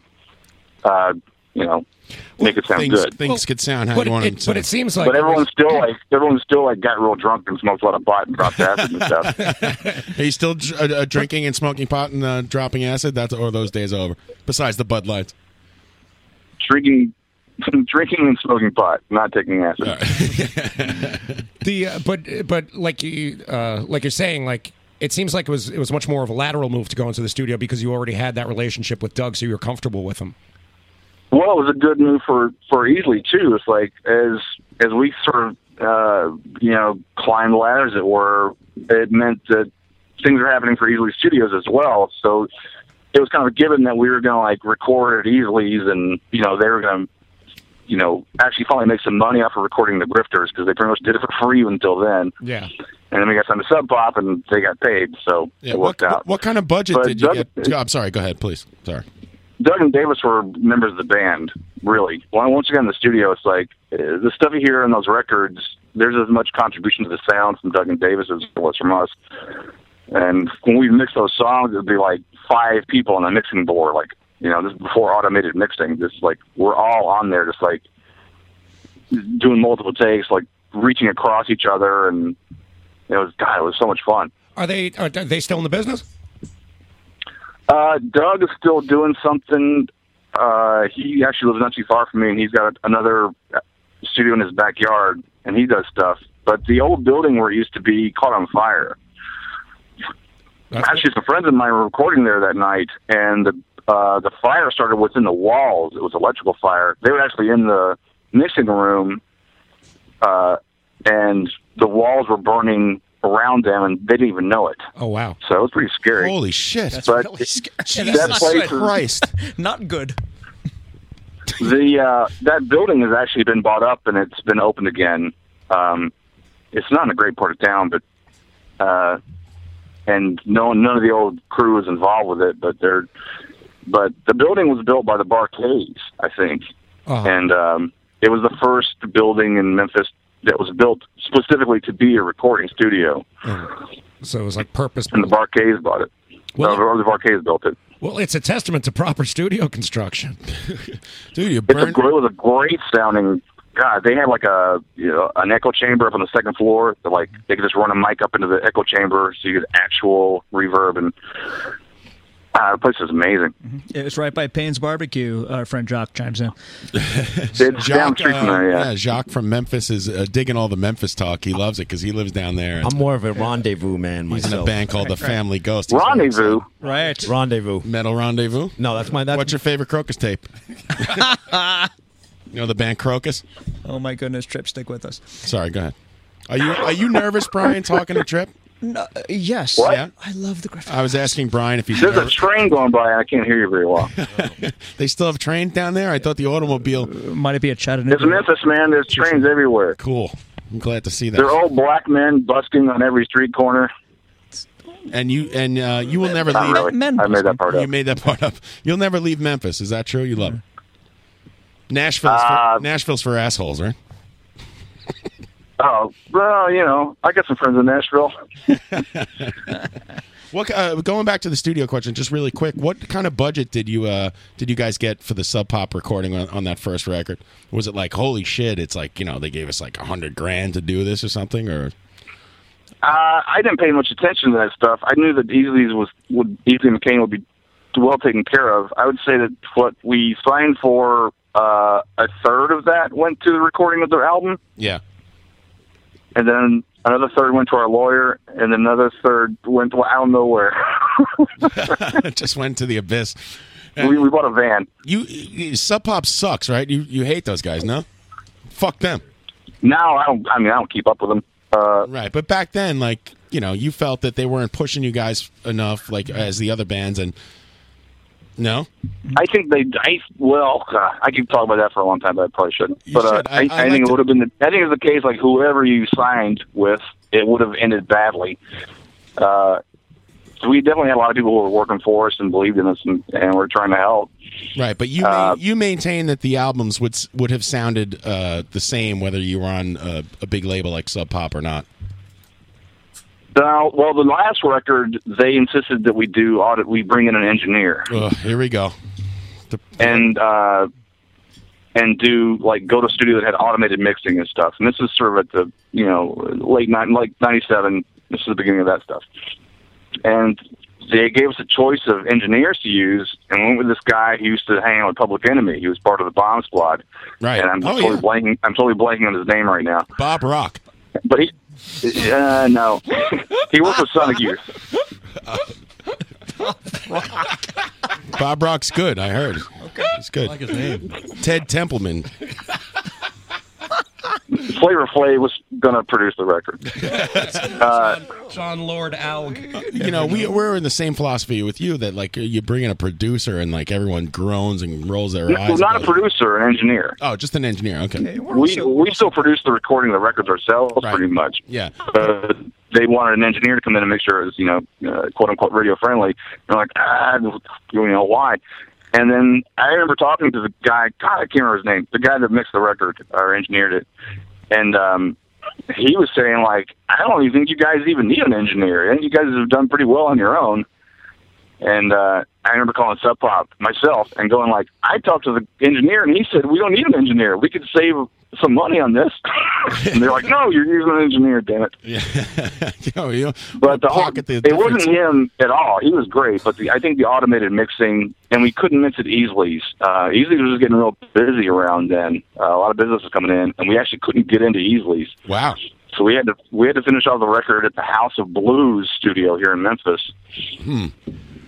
Was it Stuart Sykes? The week that we were there mixing, Miss Tennessee was also there cutting an album. Oh wow! True story. I don't know. It was a weird environment. We weren't really comfortable there, and it was an alien process of going through automated mixing and sending everything through all these compressors to make it radio friendly. And I'm really surprised that Sub Pop didn't try to like push a producer on you guys. They didn't try at least. Then you were like, no. We worked with Ted Nicely once. He used to work with Fugazi, and he came down to Memphis and we recorded Easleys, and he produced the single that had Queen of the Table Waters, and I can't remember what was on the other side. Trey Poole on the chat box saying in all capitals, Sub Pop couldn't find their dick with both hands. Thank you, Trey. I love that guy. I love Trey so much. But how does he feel about Sub Pop? I'm unclear. He's busy banging the dents out of some car down in Texas right now. Right. Mind you, last night was the Sub Pop CMJ party right here in New York City, and they had bits and stuff. I hate everything about that whole sentence. Yeah. I was there. If it's any consolation, the records didn't suffer because of it. I mean, those are remember. I was throwing a curve. Those are my two favorites. I'm sorry. I was throwing a curveball with everything you guys threw out, and I always remember, but that's like what my favorite records do is that they do throw me a little off balance the first time that I listen to them, and then the second time that I go back to them and start really getting into it, I realize I'm like, okay, yeah, this is great. I'm getting it. I'm going with it. And your record certainly had that charm. Yeah. Hey, I see. What we always talked about. We didn't talk about it at length, but I think most bands hope that their songs are timeless. And I think we were aware of that when we were writing songs throughout everything. That like, if something popped up that you could identify as like, oh, that sounds like this Carpenter song or whatever, you say, don't do that. You try to make sure all the riffs at least are original. But I think everything has sort of stood the test of time, and I think the new song, I think it sounds better than ever right now.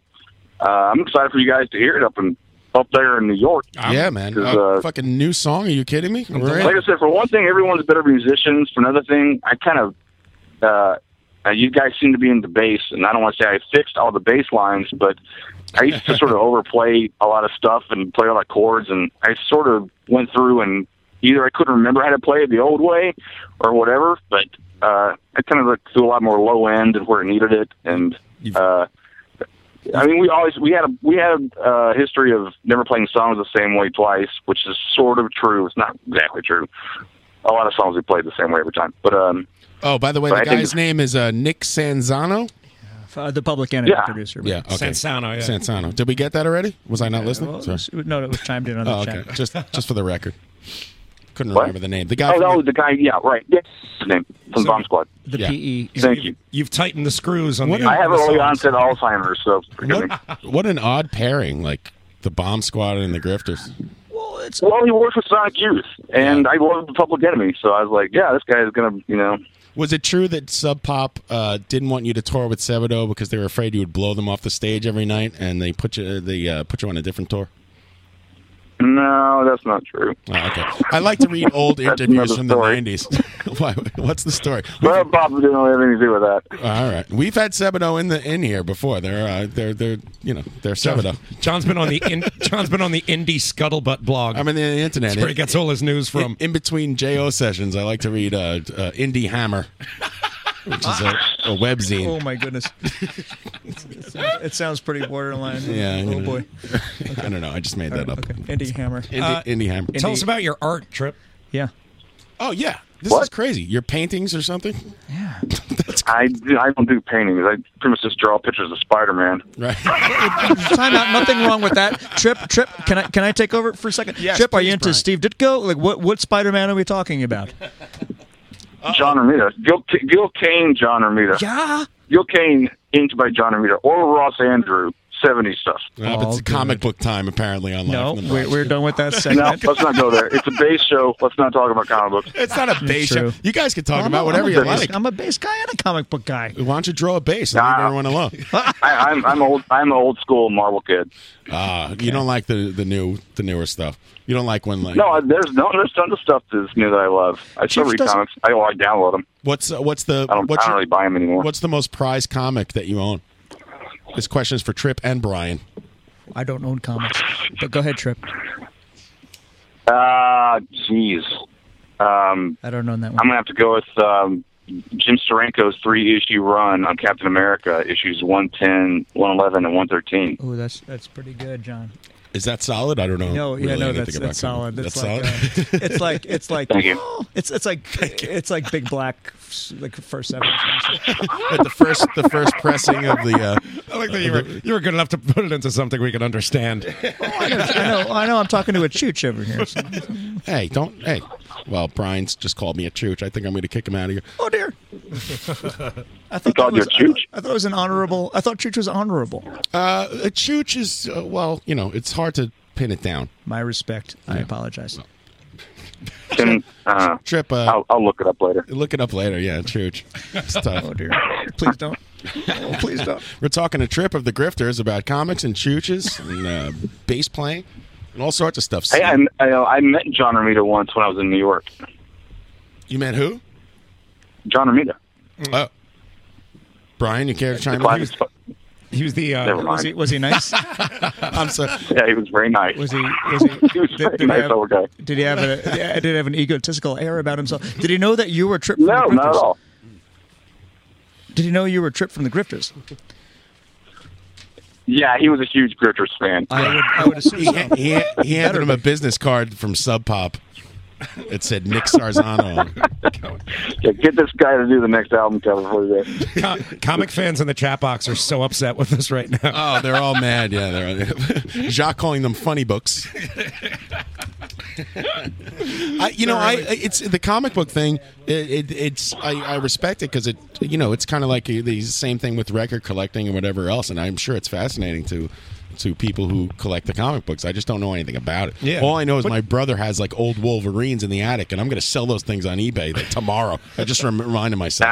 They're not going to be worth anything. They're not worth anything, right? Yeah. Listen, what's going on in the World Series here right now? My Brett Saberhagen rookie card is worth nothing. It's worth like 50 cents. Bullshit. Baseball cards have to be from the 70s or earlier. I always told it was a good investment. And my mom lied to me. Bullshit. I have to imagine that. I have to imagine that a bass playing podcast is less popular than a comic book podcast. This is correct. Did Pat put that in the email that this is a podcast about bass playing? No. And I fear, but it's not entirely untrue because we have Watt, we have Tripp, and then we're going to be talking to Dan Lilkers next.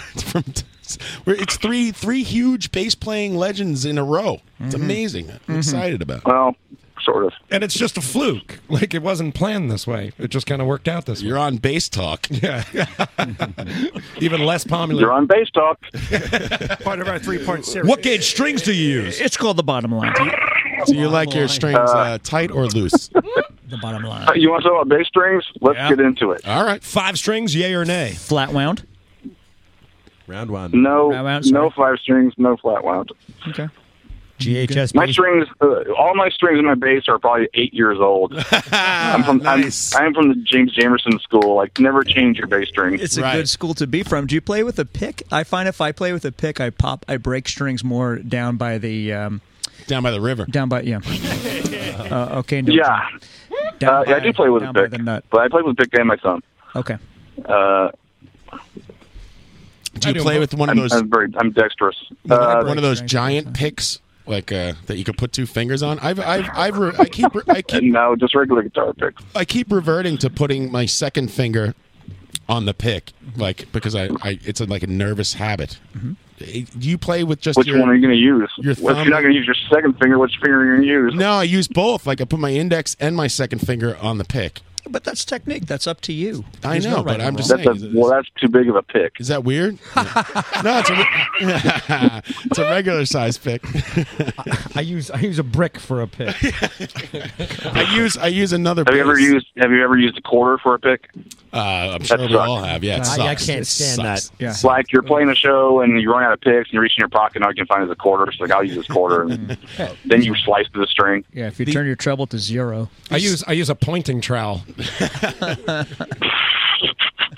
That's what Steve Albini uses on his on his metal guitar. His aluminum guitar. He's a aluminum pointing trowel. Yeah.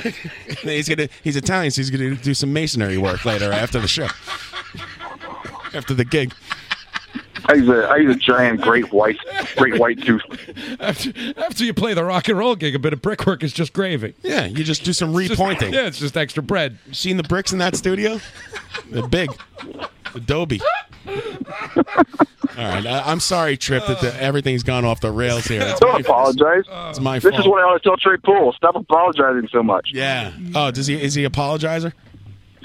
Only when he drives. That son of a bitch. Yeah.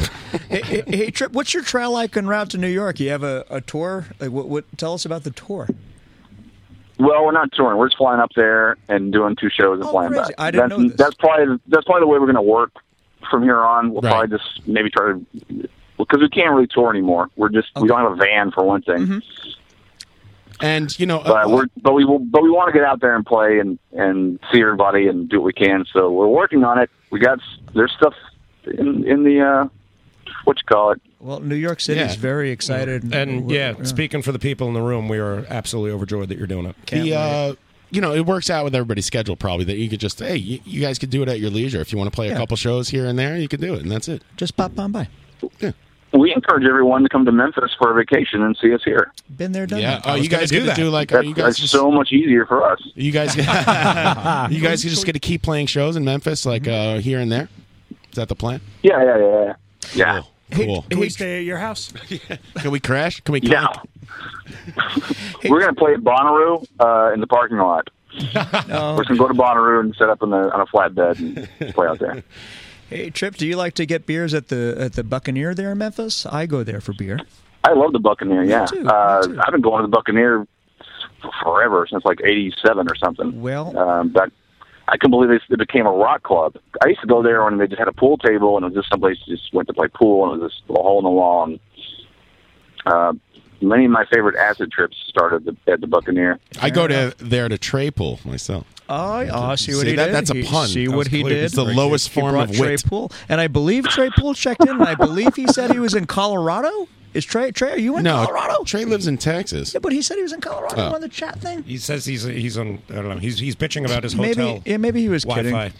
He's. I thought he was on tour. I We thought never like he know. was in Austria or something. Oh, they were just in like Croatia. Yeah. They're back now, and you never know if he's Croatia. Yeah, Croatia. You guys ever play Croatia? They like those giant metal guitars in Croatia. They love them. You can sell them for scrap for a pack of Marlboros and a pair of jeans. You can use it to defend Yeah, they steal them from the band. They get them out of the van, let them down. Yeah, they're like, come to Croatia. Everything's fine. Then next thing you know, you have no equipment. Next thing you know, you're using a $3,000 guitar to defend yourself against a pack of wild dogs. You're putting a Facebook post up like I lost my shit. Someone stole our shit and nobody cares. My goodness gracious. We played in East Germany once, like in '96 or something, and we crossed over to East Germany With the and got lost. And the map was nuts. And we just got lost and stopped. It was like, can we just stop and ask someone where we are? And it turned out we were in a very bad part of town. We got to the club and they're like, where were you? God, you could have been killed. Yeah, we're just walking around sightseeing, you know. It's fun. I don't know. I think Americans in Europe, they tend to not take advantage of Americans in Europe because when they show up in a bad neighborhood because they think it's some sort of sting. Yeah. I can see someone feeling that way in Memphis. I've never been to Memphis. I want to go. We should go. We're gonna do a live from the barrage field trip the next time the Grifters have a gig in Memphis. They have Elvis's body there, like on Remote display. feed. Right? Oh, hey Trip, what's the story with the new? I haven't been in about a year. What's the new high tone? Did the high tone relocate? Yeah, there's a section of Midtown that they're developing called Crosstown, which I actually used to live right in that part of town. And it's sort of in the next couple of years, it's going to become a cool, arts district and people moving there. And so they jumped over there and they got right in the ground floor. Okay, and is the size pretty cool little place? That's good to hear. I like the old high tone rather. Is the new high tone? The old high tone, was Elvis Presley's dojo. Yeah, that's where he did kung fu. I'm not kidding. That's true. I know you're not kidding. I'm just picturing him in his suit, in his kata. Right. That was always the cool thing about the old high tone is like, Elvis was in that room, dog, doing kung fu. Hey, Trip, can I ask you a question? Are you of Memphis? Are you born and bred in Memphis? Are you from? Pretty much, yeah. I was born in Huntsville, and my family moved here when I was 4. Oh, fair enough. I pretty much lived here ever since then. Okay, so here's my question. I'm from Hoboken, New Jersey, and I'm wondering if people revere Elvis as they do in Hoboken, where I'm pretty much done. I don't want to hear about Frank Sinatra. You don't hear Elvis on the radio all the time down here anymore. There's not really any radio stations that would play Elvis. It is more of a touristy thing. I think everyone else in the world probably loves Elvis. I like Elvis. He's cool. But I've never been to Graceland. I went to Graceland when we first moved here when I was 5 years old, and back then you could just walk up the driveway.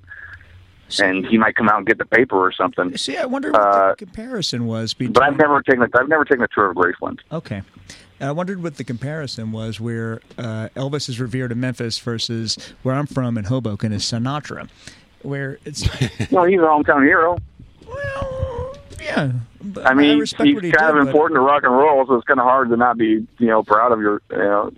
I like Elvis. Cool. What the hell's your problem? I think Elvis is a pretty cool guy. Yeah. Okay. What's wrong with Elvis? Nothing against him. Nothing wrong with Elvis. I don't sit around and listen to him all the time. He's going to slip into his gi and kick your ass. His gi. Oh, God.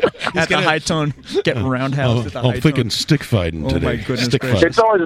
It's always good when I hear it. Oh, my when it comes on, you're like, I I forgot about Elvis. meeting Led Zeppelin. I'm gonna go.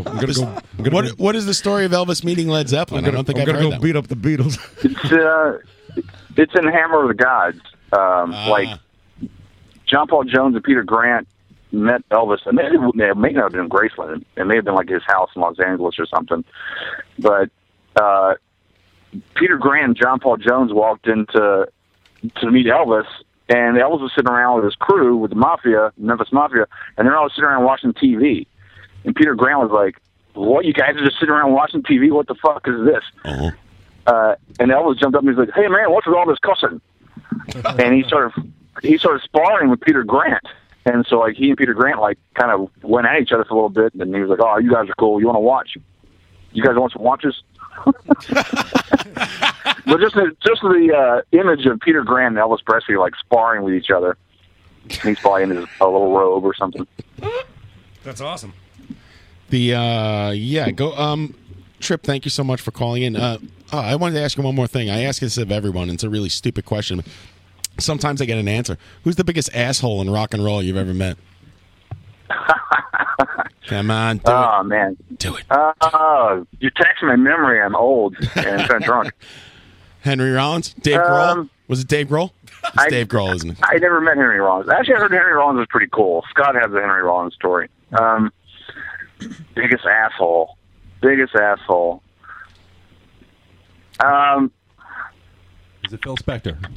Lou Barlow.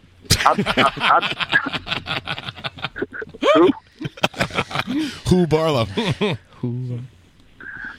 No, it was pretty cool. No, I know we like all those. All I can think of is hanging out with Red River Meat one time. We were from Chicago, and Tim Riccelli was telling us the story of. I'm going to get him into trouble. He was telling us the story of doing a show with Smashing Pumpkins. And before Smashing Pumpkins went on stage, Billy Corgan looked real bummed out. And Tim started to walk up to say, like, hey, man, are you okay? Yeah. And one of the security crew grabbed Tim and said, like, don't interfere with Mr. Corgan's pain. That is gold. So bad. Jesus Christ, man. Yeah. That guy is Elvis. He turned into Elvis. You know he's doing stick fighting in some dojo right now. Who gives a fuck? I do. I love hearing stupid crap like that.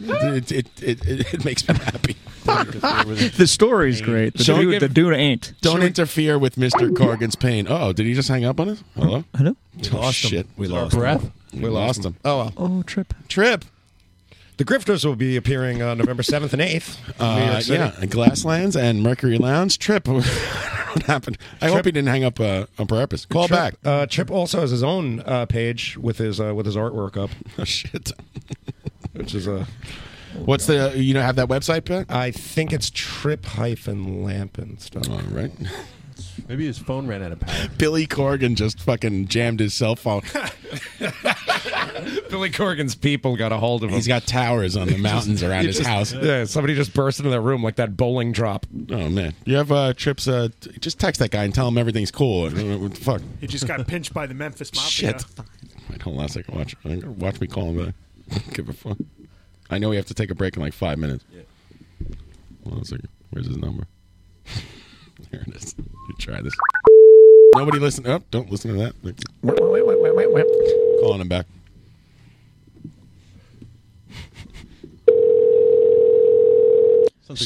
Star 69 his ass. I just want him to know that I didn't hang up on him.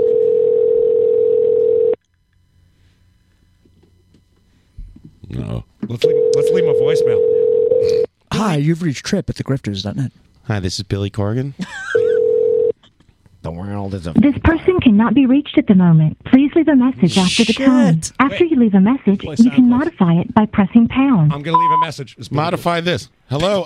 So I just want a Trip. If you're listening, I just wanted. I'm leaving you a message. It's John Houlihan of Live from the Barrage. I just want you to know that we didn't hang up on you. I'm not sure what happened there. Thanks. Call back. Love you. Love you. See you in the weekend. See you at Catch Club. He's got a Tumblr. It's Trip Lamkins.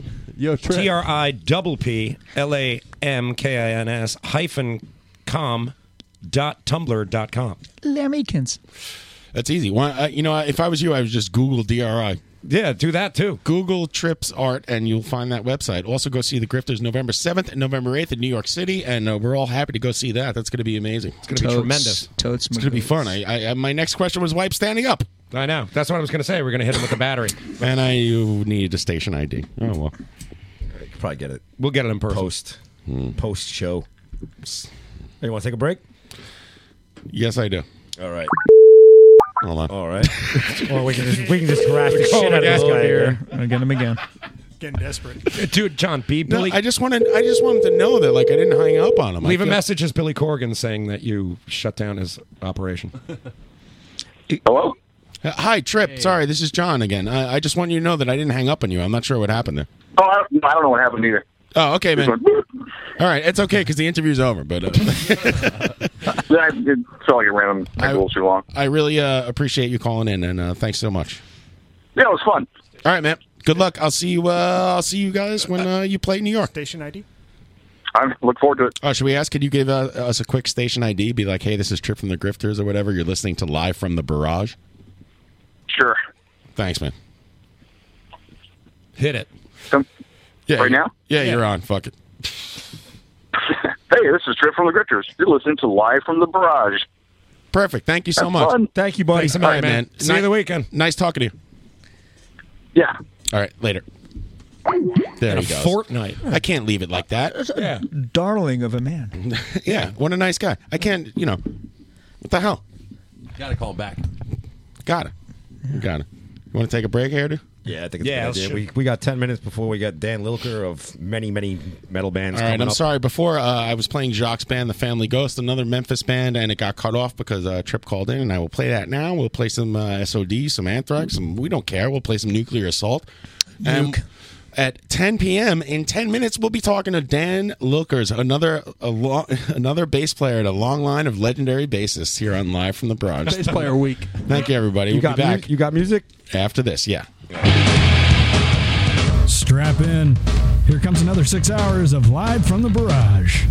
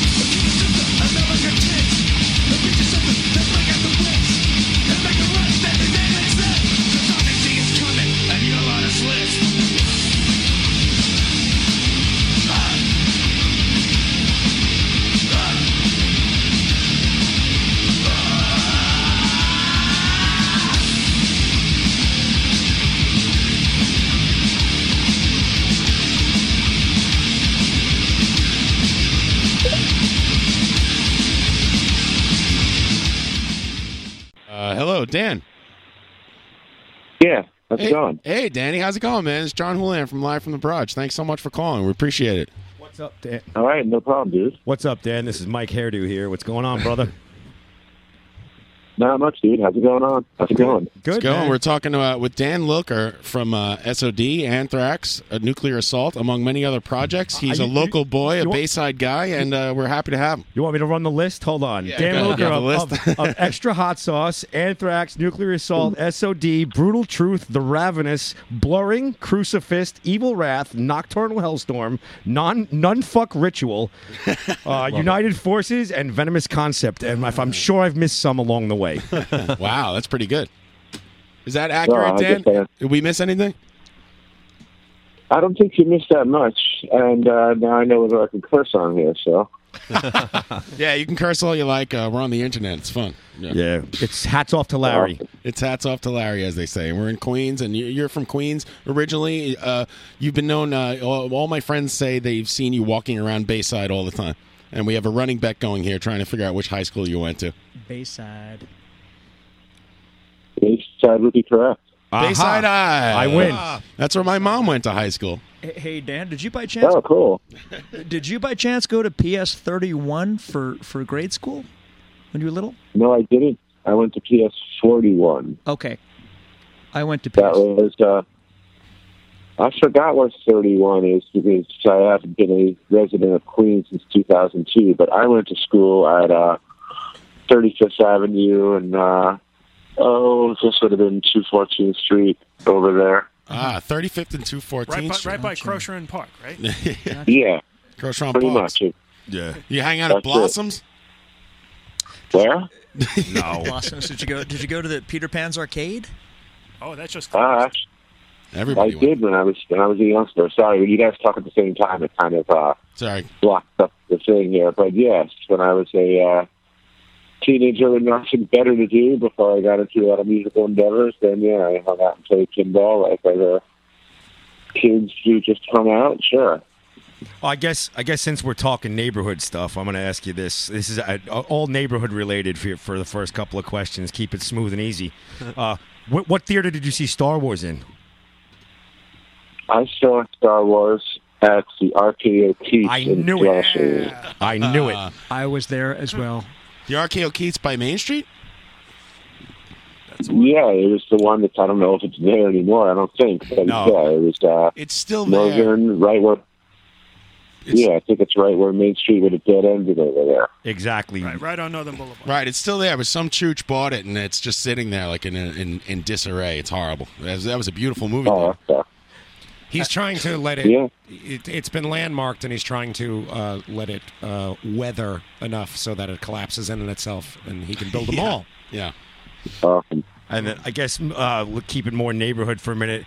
If rounding up to the nearest 10, how many nights would you say you spent in Jack in the Box on Northern Boulevard and 156th Street? What, like sleeping over? It's Tuesday. What's that? I went there on Taco Tuesday. Yeah. Oh, yeah. Of course. It sounds like a trick question or something. No. We pretty much grew up in there ourselves, We so did. we know it well. Yeah, Dan, would you agree? Would you agree that the Northern Boulevard, White Castle, Northern, and Bell is the penultimate White Castle? Second to last. I would suppose so, man. Every White Castle will give you the same intestinal reaction later, but that one was good. Out of convenience. Sometimes I'd come home from drinking in the city with my friends, and if it was a nice night, instead of turning north and walking home toward the Bates Harris direction, I would go down there first and grab a few murder burgers. Where do you live now, Dan? You moved out of Bayside, and now where are you living? I live in Rochester, New York, which is a hell of a long way from Bayside for one state. About 350 miles, so. I have a Rochester-related question for you, actually, since we're doing local shit here. What's the best part about living in Rochester, and how do you order your garbage plate? The best part about living in Rochester is that it's much more low-key than New York. I mean, I have to give you a kind of multiple answer under best.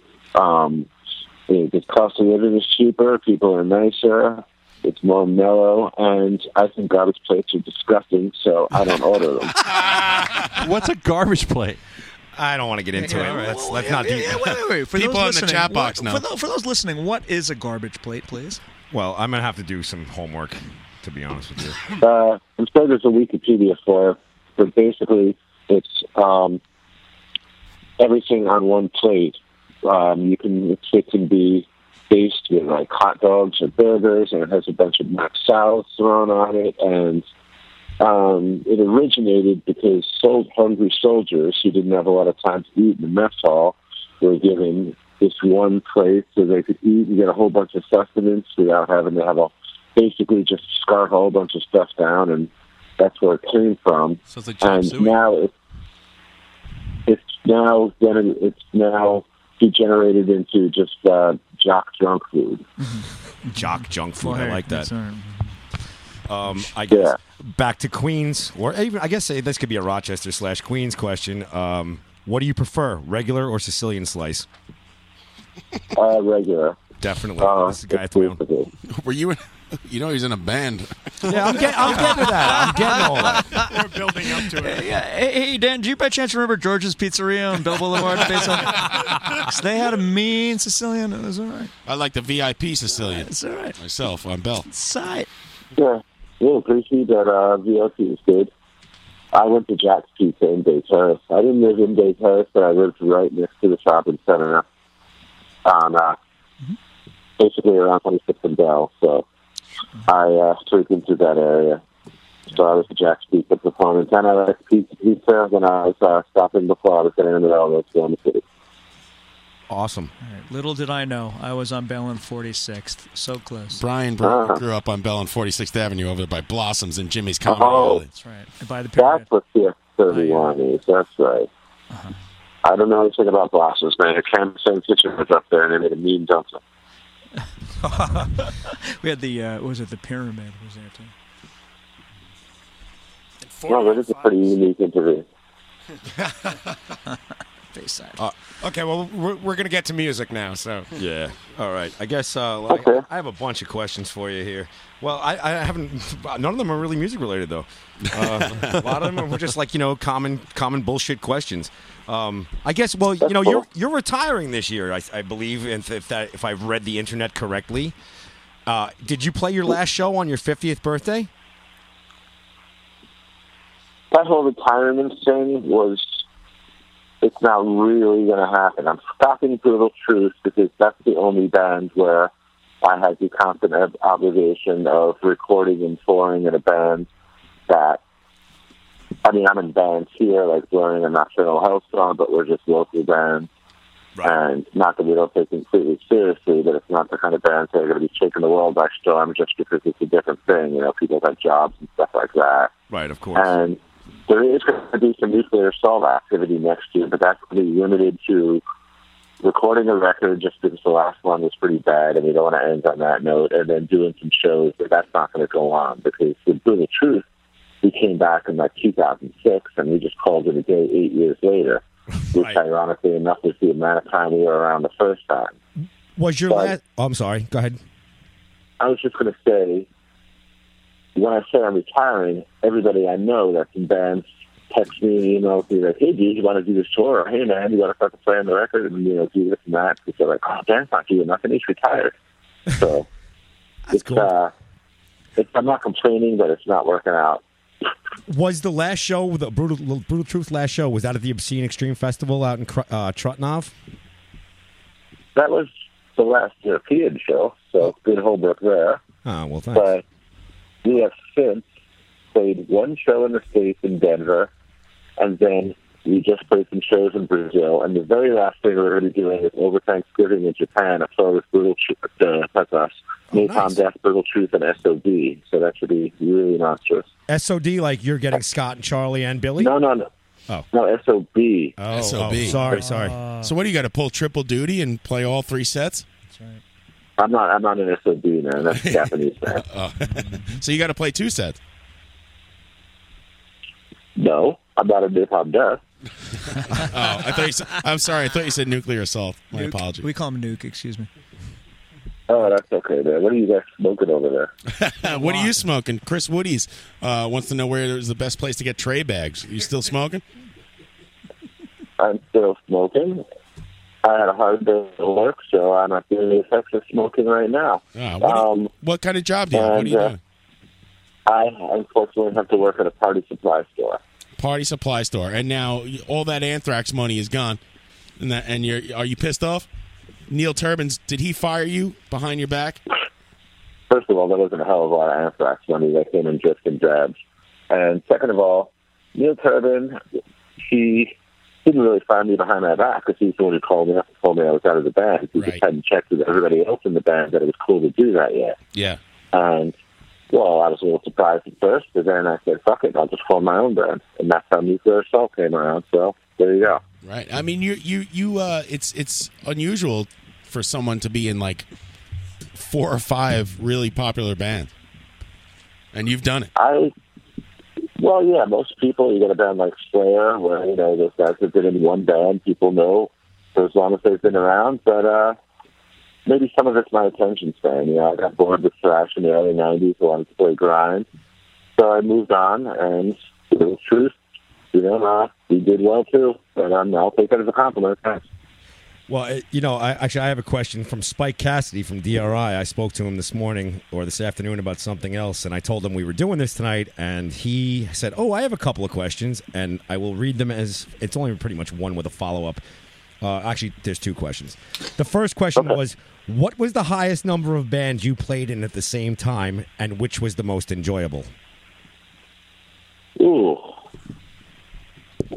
First number of bands I played in the same time. Not currently, that might even be right now, because Nuclear Assault is starting to do stuff, so I'm writing stuff for that. Brutal Truth is still around. I'm in Nocturnal Hellstorm and Blurring here. I play in Venomous Concept. Once in a while, I guess with Laka. But at least for right now, I'm in 5 bands. So that's a decent amount at once. 5? Yeah, 5, you know, bands that aren't just a project. Bands that are actually functional.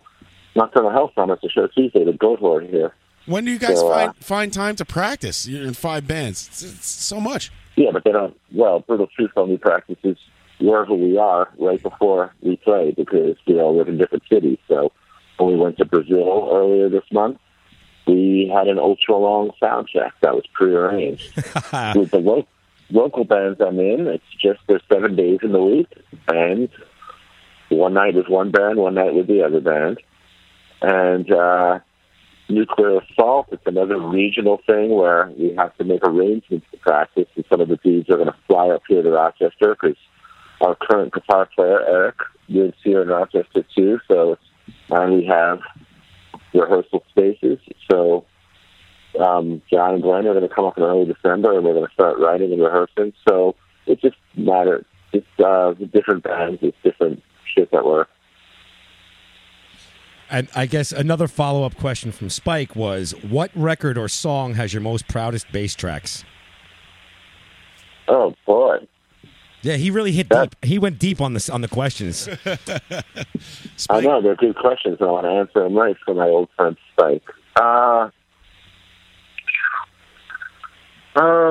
suppose I would say the SOD album, only because that was kind of like groundbreaking as far as having distorted bass on a metal album and having songs that started here and there with bass breaks, stuff that was at the time unheard of.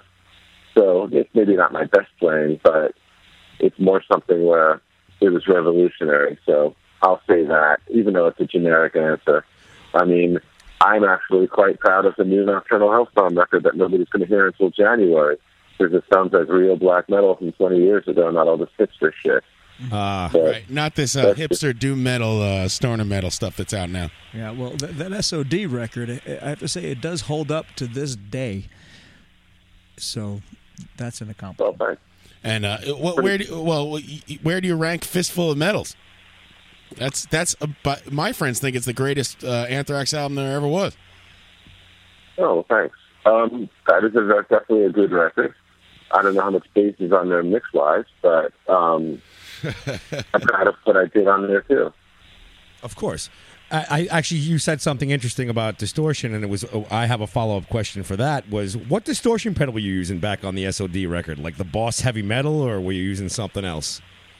I borrowed Scott's guitar pedal, which at the time was it's no longer made actually made by a Danish company called TC Electronic, and I cannot remember the actual model, like whether a bunch of letters or numbers or something like that. But it was black and it had the red at the top of the knobs. Okay. And I used that, and it's not just that. It was that in conjunction with playing really loud through an amp, because the magic about that bass sound is it's the combination of a nice killer tone from the pedal and all the volume going through the speakers that was mic'd up. So you're pushing a lot of air, too. You can have the most killer distortion pedal, but if you're not cranking it, you're not getting the oomph, the low end of it. Did you go through 415s like Lemmy or something, or what? Like how did you do that? I believe I played through the House Acoustic amp. Now, Acoustic's an old company that used to make that. Yes, we have a head right here. So I just basically with a pedal like that, all you need is something like an SVT, something real loud to crank through. Although I shouldn't say that because I'm endorsed by Warwick. So all you need is a Warwick rig and that pedal, and that's where I get my shit from. You're endorsed by whom? Warwick, W-A-R-W-I-C-K, a German company. Oh, like the upstate town, Warwick. Yeah, Warwick.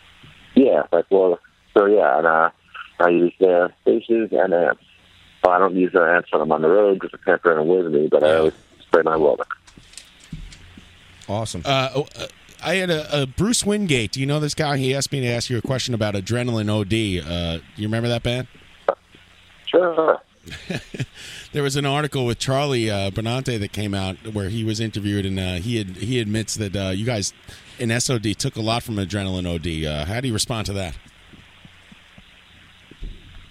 Well, we were influenced by a lot of the hardcore bands that were around in the New York, New Jersey area. And AOD certainly appealed to us because they played really fast and they were funny. So I would definitely say that there was certainly an Adrenaline OD influence, no doubt. And, sorry, go ahead. No, go ahead, please. Sorry. No, I was just going to say that it certainly wasn't just from AOD, but we were into a lot of hardcore and a lot of metal, and we took all that and combined it. AOD was certainly one of the influences. There's no doubt about that. Well, when you talk about comedy in bands, and like obviously SOD is hilarious, and but there are people who say that some of the songs are kind of could be construed as racist, sexist, all that stuff. Was that all a joke, or did you guys what was the feeling behind it? Like, oh, people will get it, or they won't, or is Billy Milano just a nut? It was pretty much like a sociological experiment. Some of that stuff. I mean, yes, we didn't mean the stuff like "Speak English or Die" the way we said it. It was, although I have to admit, it was a completely exaggerated sentiment from just the frustration somebody might have if they can't speak to somebody who can't speak English, if it's their job to do that.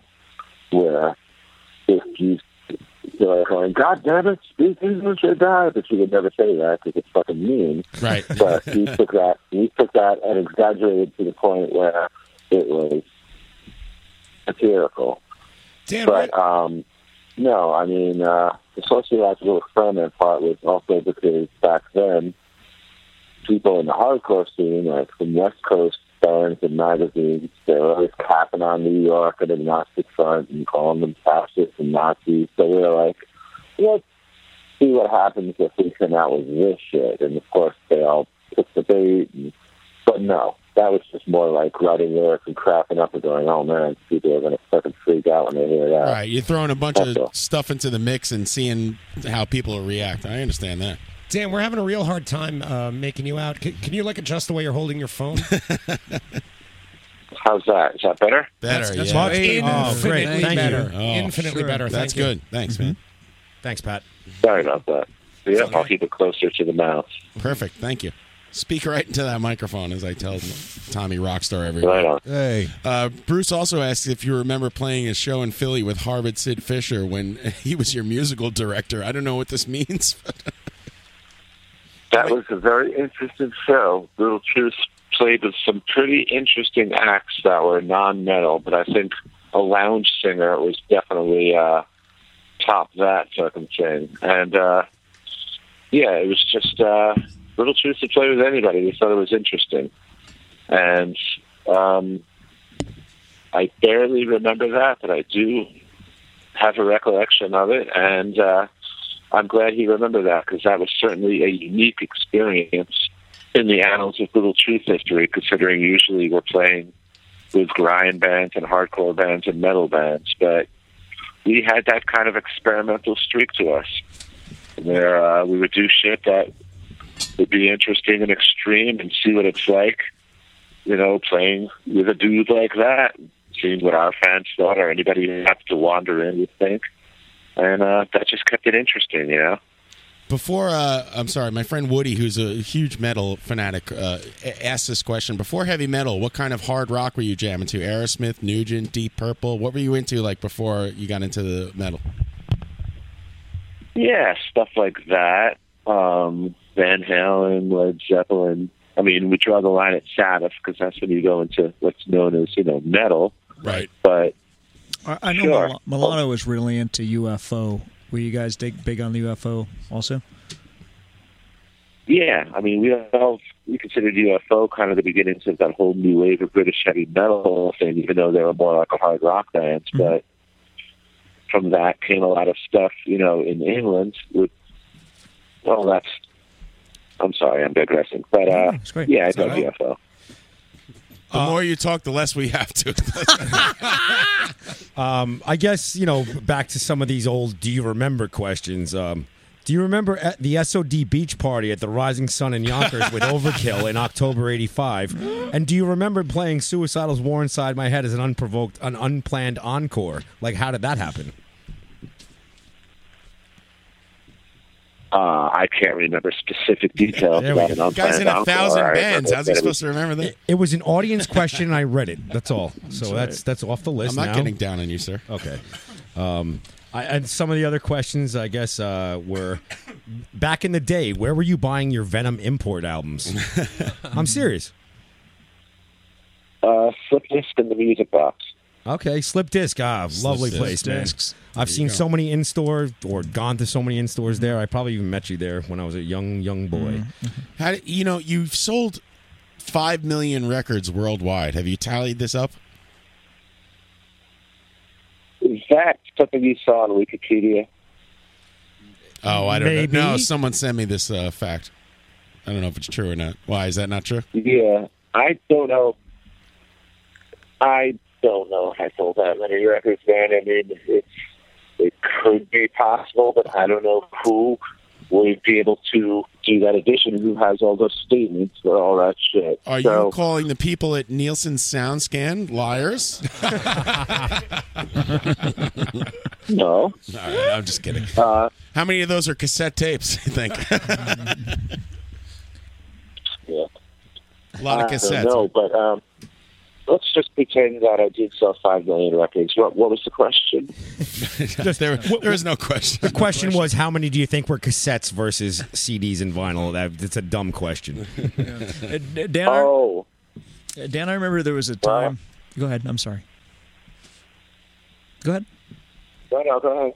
I remember there was a time where there was a question in the metal scene where if you were into thrash, you were either into out here you're into Overkill versus on the West Coast where it was Exodus. And us out here in the New York and New Jersey area, we were like, well, no way, we're Nuclear Assault. Do you remember the Metal Militia and all that stuff? Sure. Yeah, those were good times. And what's going on with Nuclear Assault these days? Well, we are going to be doing some shows next year. We've got some stuff that we're in the process of booking for Europe, and then there'll be some South American stuff we're working out as far as the States. we're looking into all that because that's easier, but it wouldn't be like a big tour. It would just be kind of like just strategic weekends, bombings and shit.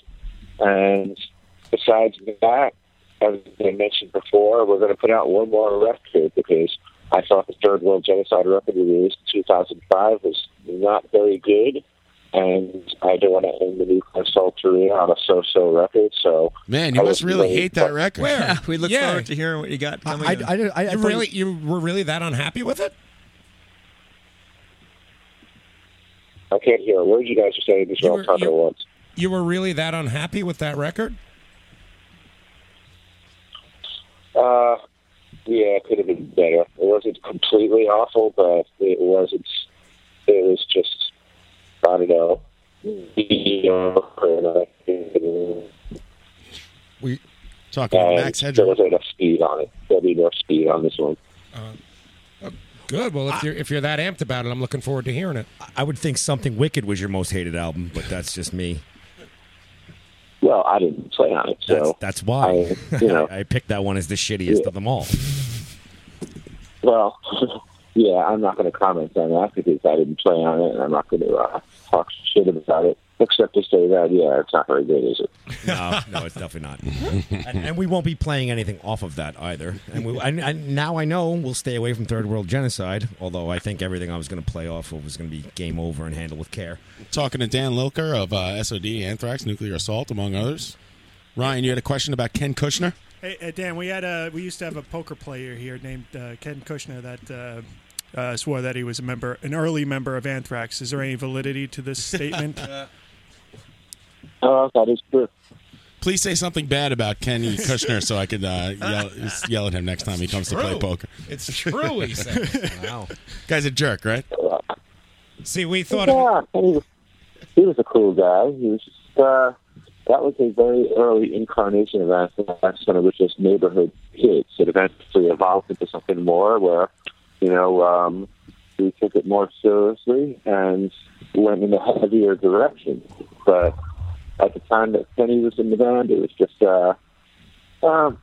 was more into kind of like poppy stuff. So this was before we kind of got thrashy. It was just more kind of like regular rockish metal, because that's what we were doing in 1982, so. Right.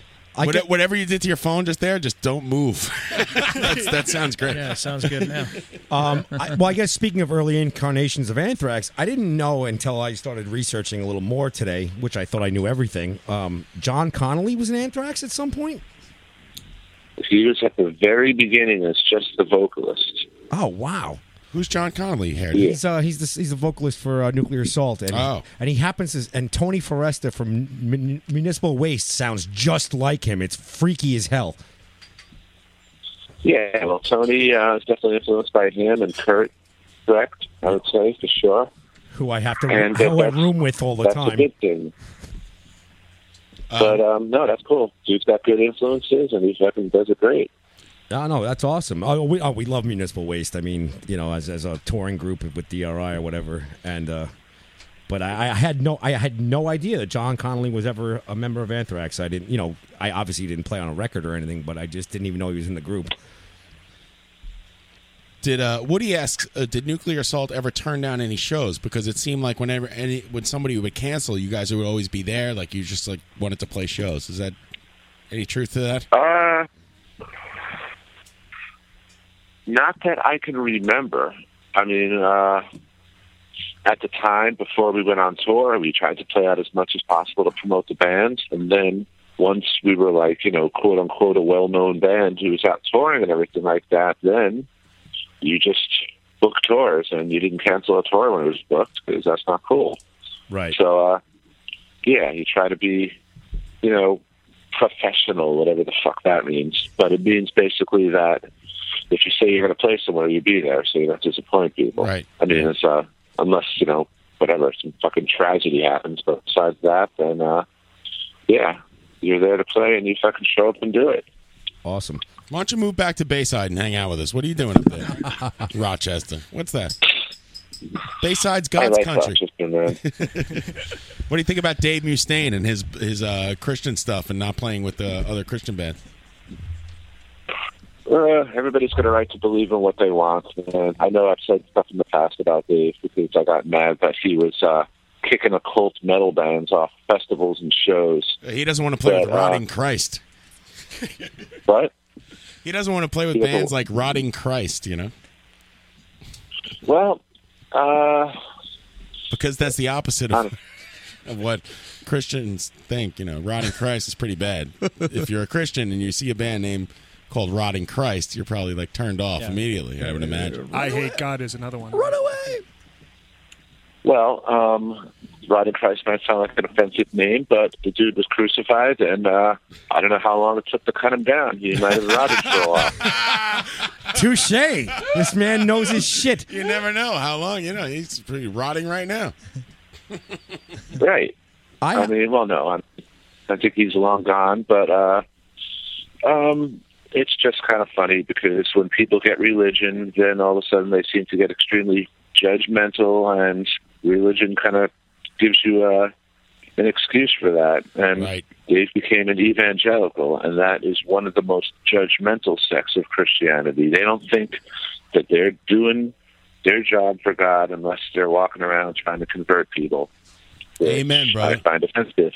I find it because offensive as well. I know what I am, and I know what I'm not. I know what I want to be, and I know what I don't want to be. And I'm 50 years old. I'm not going to fucking change now and all of a sudden say, oh, shit, I'm going to be dead soon. I better start playing nice. Yeah. It's too fucking late. Too late. Bullshit. Yeah, man. If I'm going to hell, I got first-class tickets, so fuck it. Yeah, but at least you'll be a VIP when you get there. They need Yeah, I'll be one of the dudes. I'll have a pitchfork. Yeah, if you believe in there. I have, I guess. Okay, go ahead. I'm an atheist. Yes, likewise. Myself included. Yep. I have a question. And this may or may not fly. Who is the biggest pain in the ass to tour with? SOD, Nuclear Assault, any of the other bands? Is it you? You know, like yeah, feeling awkward. It's certainly not me. I knew that. I'm pretty chill. You seem pretty easygoing. Yeah. I don't know, man, because then I'm going to have to talk shit about people. Yeah, you know, we're not asking about that. We're not posting it to Blabbermouth. This is never going to go anywhere but our podcast and keep it amongst our friends and fans. And also, no names, no names included. You could just talk freely. Yeah, no they specifics. could just be a story about somebody. It doesn't. You don't have to name names. Yes, you do. Yes, I do. I heard that. No, he said I heard that. Yeah, mind you, John's at the drain right now. I don't know. It's just certain people in bands that fucking complain too much and take things for granted. I'm just going to say that. I'm not going to name names, but say that when you are out there, when you're touring in Europe, you got to remember that there are other people that live down the street from you that have to pay to get on a plane to go to Germany or fucking Sweden, and they have to pay for hotel rooms and all that stuff, whereas you, as a musician, are being flown over for free, paid money to perform, and get to go to all these cool, exotic places. Yet some people I've been on tour with are like, fuck, where can I just get a cheeseburger around here? And I miss my girlfriend. And it's like, dude, you're in Finland. How many people do you know have been to Finland? So just fucking dude, shut you're up in and deal with Finland. it. I agree. So although I'm not going to name names, that would be an example of people just not realizing how good they have it. Yeah, I guess missing the girlfriend makes fucking dicks out of everybody. What is the I name? miss rhyme my with? girlfriend. What the hell's wrong with you? I've seen that a lot on the road. Ugh. Everybody misses their girlfriend. Jesus Myself included, Christ. but I don't complain about it. Right. Yeah, just keep it to yourself, man. Take it easy. Yeah. Really, please. Get over it. Well, actually, I got to play the Obscene Extreme Festival, so I spent 3 days out in the woods in fucking the border of Poland and the Czech Republic, and I was sweaty and smelly, and there was no air conditioning, and I wasn't complaining. I had my head in the fridge sleeping. It was great. Yeah, man. You're in Czech Republic. You get some garlic soup. It's fucking delicious. Exactly. You know. See, I know you know exactly what I'm talking about. You like this kind of life, like touring around in a van and stuff? That suits you? Because I don't like it. it's getting a little old. That's one of the reasons for the retirement stuff. It's not really that. It's fucking being in airports and getting stuck with delayed flights and stuff like that. Right, and you're sitting there playing Candy Crush or something, and you're like, hey, I'm Dan Lilkirk, for God's sakes. I should be playing bass in hell, and I'm playing fucking Candy Crush in the airport. This is ridiculous. Well, I mean, it's just one of the necessary evils. Yeah. But then, you got to go pay fucking $10 for a nice craft beer, and unless it's DC, you can't even have a cigarette in the airport. Much less a fucking bong hit. Listen, So they give you a beer, and they give you like a loose change, and give you a receipt for like $9.98. Get the fuck out of here. We call those, when we were in Europe, we call the money shitters. We're like, you got any shitters on you? Because I don't want to have any more fucking change in my pocket. Yeah. Who gives change at a bar? Stop giving change at a bar, idiot. God damn it! Thank you, Brian Musikoff. Well, you just I give bills. You said something I give shitters. You said something interesting just now, Dan, and I want to ask you this question: what do you prefer? Bong, bowl, joint, soda can? Like, what's your thing? Good question. I just prefer a nice bowl, a nice glass piece. A bong's too much maintenance. You can't carry around with you. Right. And I'm not very good at rolling, so. That's so. Me too. What do you think about the bat? You don't carry a dugout around? I actually own one of those, but I don't use it very often. The hell? Somebody gave it to me for a present, and I do have it, though. I should try that again. You don't vape? Vape? Dan Lilker doesn't vape, man. Well, the thing is, I went to Colorado in August, and then I tried on all sorts of fucking bizarre contraptions, but I have a friend who works at a smoke shop, so he gets those crazy loaded e-cigs, and those are nice, too. Nice.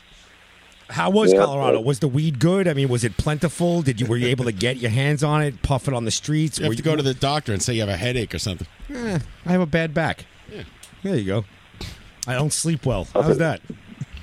I had to tour with Billy Milano. Give me some pot. Puffin' on the Streets is my favorite MC5 record. You still talk to Billy Milano? I'm sorry this interview's all over the place. I apologize, but you can stay in touch. Okay. You stay in touch with Billy?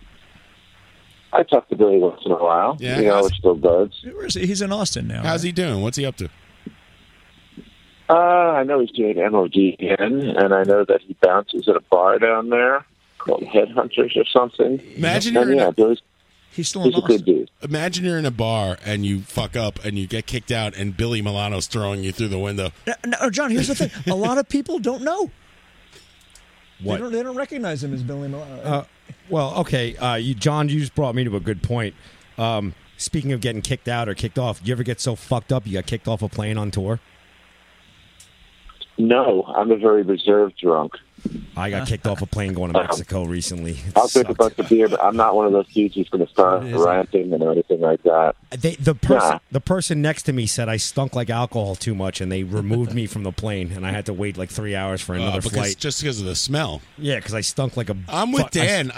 I try to hide it. Like, if I'm drunk, I try to, just play it down, be chill, and, do the best to not make a scene. I wasn't making a scene at all. I had my eyes closed. You're always making a scene. That's bullshit. The next thing I know, I was being tapped by a steward or stewardess, and they're like, sir, you need to get off the plane. I'm like, for what? I'm like, my luggage is on this plane, you fuck. And they took me out, and they're like... That's a way to calm down the situation. Well, I had to put them in check. And then, and next thing I know, they said, well, we know you have a show to get to or whatever, or we know you have a connecting flight, so we're going to make sure you get to Houston on time. Who's trying? Dan, what's the heaviest show you've seen in the early 80s? Like, what's the band that, kicked your ass, 80, 82, 81? What do you got? That far back. That would be around the time that Johnny Z started bringing bands like Exciter over in Canada and stuff like.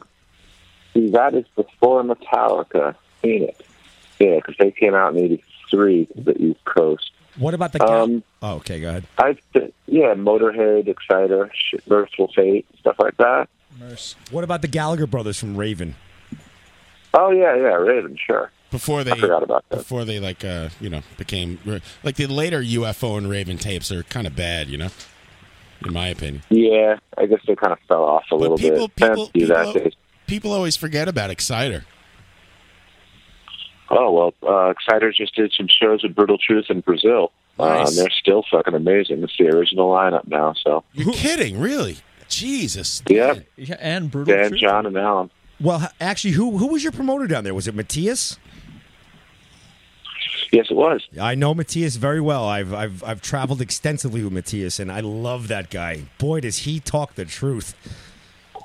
Yeah, he's great. Matthias is a really good dude. I've known that guy for like 30 fucking years almost. Him and Goldie. I love those dudes. Yeah. Did you ever have sex with Marianne from Black Lace?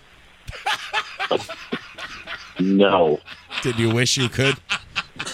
That's a little. I don't even remember what the hell she looks like.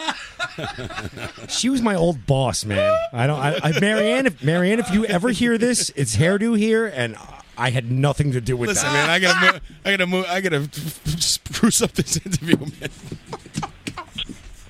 Marianne, if you're hearing this, how you doing? But I didn't really know you, and certainly so I did not do anything like they said or anything that was asked. Is Scott eating Is Scott eating an asshole? You have to go? I understand. No, he's a cool dude, and yes, I got to go soon. All right. But, No problem. That's he just likes attention. Any chance of you guys doing one more SOD run ever? I mean, besides him and Billy hating each other online, I mean, just split the vans or split the bus and go out on the road for one last run?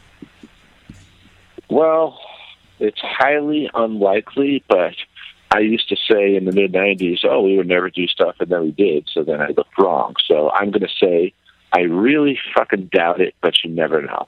Good. Right. That's Very fair good. enough. Fair I enough. saw you guys at Maxwell's, and boy, was that room sweaty and brutal. Oh, I remember. Yeah, that was unbelievable. I was there fucking too. hairy. I was there too. It was awesome. Dan, thank you so much for calling. Do you have anything you want to plug? You have a website or something like that you want to tell everybody about? No, I don't got any websites, Nice. man. I don't give a shit about that stuff. I just love when people don't have anything to plug. Beautiful. Thank you. I just want to say thanks to all the metalheads listening and supporting Extreme Metal. Thank you guys for your show and keeping the shit out there. And next time I happen to be in New York with the band, come on out and we'll have a beer. All right. You got Fair it. enough. Hey, Dan, really quick, I have two questions. One's a question and one is asking you to do a station ID for us. But the question is, and we ask every guest we ever have, when you take a deuce, do you sit or stand to wipe? Stand. Wow. Kill that. Come on. And would you mind giving us a station ID? Like, hey, this is Dan Lilker from you name your fucking band. I don't even know what to say. And say, you're listening to Live from the Barrage. Live, what is it? Live from the Barrage. We're a bar and a garage, so it's a barrage. Live from the Barrage. You Very got clever. Okay. Okay, you ready? Yeah, we're ready. All right. Hey, this is Dan Lilker from Nuclear Assault, Brutal Truth, SOD. I'm not concept, Wild Fun, Blowing Mouth on Dog Fun, S13, and a bunch of other fucking bands, and you're listening live from the Barrage. Yeah. Awesome. Thank you. Dan, thanks from one neighborhood guy to another. I look forward to seeing you on the road again. Me and you will have a beer, we'll talk. And I look fucking forward to it, man. Thanks again. Greatest idea ever. Greatest idea ever. Thanks so much, Danny. Thanks, Dan. Really appreciate Okay, it, man. fellas. Have a good night, guys. All right, later. Thank you very much, Dan. Thank you. There he goes. That's Dan Okay. Lilker. Thanks, Dan. Good All night, right, Dan. see you, man. Later. Bye. Oh, that rivaled an Elliot Turtron send-in. There's Dan Lilker from Nuclear Assault, SOD, Anthrax, blah, blah, blah, blah, all those bands. Oh, my God. It's unbelievable. Amazing. What an interview. Unbelievable. I like Dan Lilker a lot. Yeah, I like him more now. I think he's a fucking cool Actually, guy. I've always liked him. I mean, we worked together on the road a couple times. Oh, He's wow. fucking awesome. He's a neighborhood guy. He doesn't get better than that. Fine, the iPhone sucks, but the rest of it was top notch. Yeah, we tried. His phone connection wasn't the best. We did the best we could, and hey, man. Hey, we just spoke to Dan Lilker and Metal Rendezvous. and Trip from the Grifters and Dr. Kate. I mean, we've done a lot tonight already. We've done a lot. Let's take a quick, really quick So unfortunately, we have no time for Tommy Rockstar News. Good night, ladies and gentlemen. Good night, everyone. I will. Was it Dan Lilker's? Hey, John, I'll take this music break. Yes, please do. Real short. And we'll be back with the quick, maybe the Ryan game, maybe a quick news segment, and as fast as we can. Yep. And we'll be back after these words from our sponsor. Kick me up.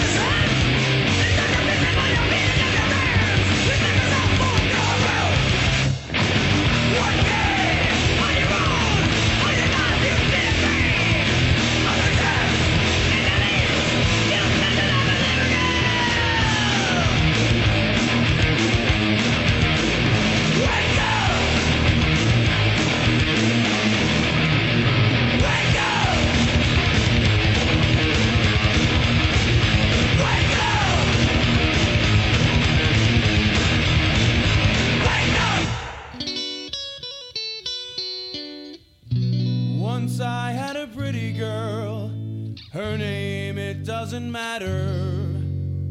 She went away with another guy. Now you won't even look at her. It's hats off to Larry here, everybody. Let's do it. Harmonize. Hats off to Larry. We broke your heart, just like you broke mine when you said we must part. He told you lies, now it's your turn to cry, cry, cry. Now that Larry said Hey, Ryan, do you have a game for us this week? That guy Would I let you down? I would never let you down. It'd be a quick game. So All quick, right. it'll only take 20 seconds. I hope so. Can I Because- sing in this game? Oh, boy. Please do. Hello, Mario. I just want to say hi. Looks like you're all very busy over here. Yes, it's been... Carry on, men of the barrage. It's a big night tonight. Huge night. Whole show's been hats off to Larry. Even though Benjamin Abraham's I'll been see you talking next over week it. for Halloween. This is a busy show. All right, Ryan, what's the game? Are we going to have a costume contest next week? All right, Ryan, what's the game? Come on. Yes, we'll all dress up I next wanna week for know about Halloween. Halloween. There is a show next week, and we will all be dressing up as Mario. I am working on a homage in rap style to Halloween and the men of the barrage as we speak. Okay, great. Homage. See you next week. Happy Homage. Halloween. Live from the homage. Guy's a teacher, ladies and gentlemen. Exactly. Thank He's you. educating your children. All right. Can somebody run the timer for me tonight? Sure, I got it. Thanks. All right, we are playing 20 seconds. It's been a while. I can't believe how long it's been since we played this game. Hey, Mario. Oh, yeah. You can tell by the way that I wear my pants. Saturday Night Fever. Man, no time to prance. This way, You can't groove and you can't move. You're gonna fight with me, or it's better move. What?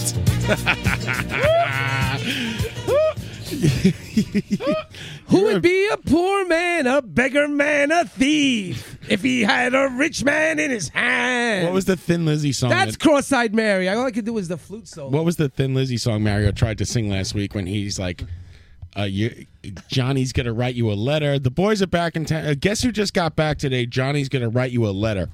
That's right. The fuck are you talking about? Cops in jars, topless bars. Cops in jars. Cops in jars. Oh, Mario, thank you very much, Mario. You're the best of us. Listen, I've got to go. I've got to give Scott Stringer an award tomorrow. What? Our New The York City Manhattan comptroller. Borough president? No, he's a comptroller now. Oh, I see. I am presenting him with the Art Advocate of the Year award, so I've got to be semi-sober tomorrow. So, good night, everybody. I'm going home. Hairdo, get back here. Play the game. You're not staying for poker? Of course I am. Of course you are. I, Correct answer. only All right. half the whiskey. Ryan, what do you have for us this week? Okay, we're going to play 20 seconds. Okay. As many of you may know this game, I'll give you a category, and you have to give me as many answers as you can within 20 seconds. And whoever gets the most wins. Let's do one round and call it a day. Sir. You got it. Are you interested in game shows or not? Would you like to go first, John? And begin. Yes. Okay. Your question is... Yes. Name as many football teams as you can that have made no more than one Super Bowl appearance. Seattle Seahawks. Wrong. Baltimore Ravens. Wait, wrong. less than one? No more than one Super Bowl appearance. The Miami Dolphins. Dallas Cowboys. No. New York Breathing Jets. obnoxiously into the mic. New York Jets. Yes. Yes. Time. 20 All right. seconds. Wow, that was bad, John. Enjoy that free pass, ass wife. I wasn't ready. Oh, you got one on that. I got one? Yeah. Oh, Jesus Christ. Dolphins have been in more than once. All right. My daughter actually farted 3 Blind Mice the other day. I told her I said that on the radio. She got so fucking mad at me. Oh, really? Oh, my God. Women. Dad. Women. All right, Pat, you're next. The zebras, somebody saying on the chat box. Ready The with the- zebras. ready The with the Hoboken zebras. Yeah, I'm ready. All right, Pat, in 20 seconds or less, whether it be by acronym or the actual word of the band, name as many 3-letter bands as you can. SOD. MOD. Yes, oh, yes. that's too easy. Bullshit. Oh, God. BOC. BTO.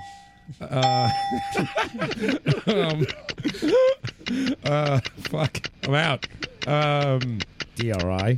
Oh, DRI. No fair and cheating. All right, that's 4. Some of the ones you missed were yes and yes. GNR. UFO. GNR. I guess that would have worked. Yeah. yeah. UFO definitely would have. No, we're looking for bands, Tommy. Yeah. Give me some reggae. All right, Brian. All right, Pat's got 4. Brian, would you like to play? I'm out of this game. I can't believe it. Would you like to play the Ryan game tonight, Brian? Play the who's a what's he? Just say yes. Yes. Yes. All right. Oh, what am I doing? You have 20 seconds to answer these questions, or else the barrage collapses. It's called Answer the Question, fucknut. What's the question? Shit. Don't worry, it's coming. You never played a trivia game before? What the hell's wrong with you? Okay, go. They don't have trivia in that's my Hoboken? job. No. We're too stupid. And begin. All right. In 20 seconds, name as many Stanley Kubrick movies as you can. Oh fuck. Go. Clockwork Orange. Johnny Lydon. Johnny. The fuck is it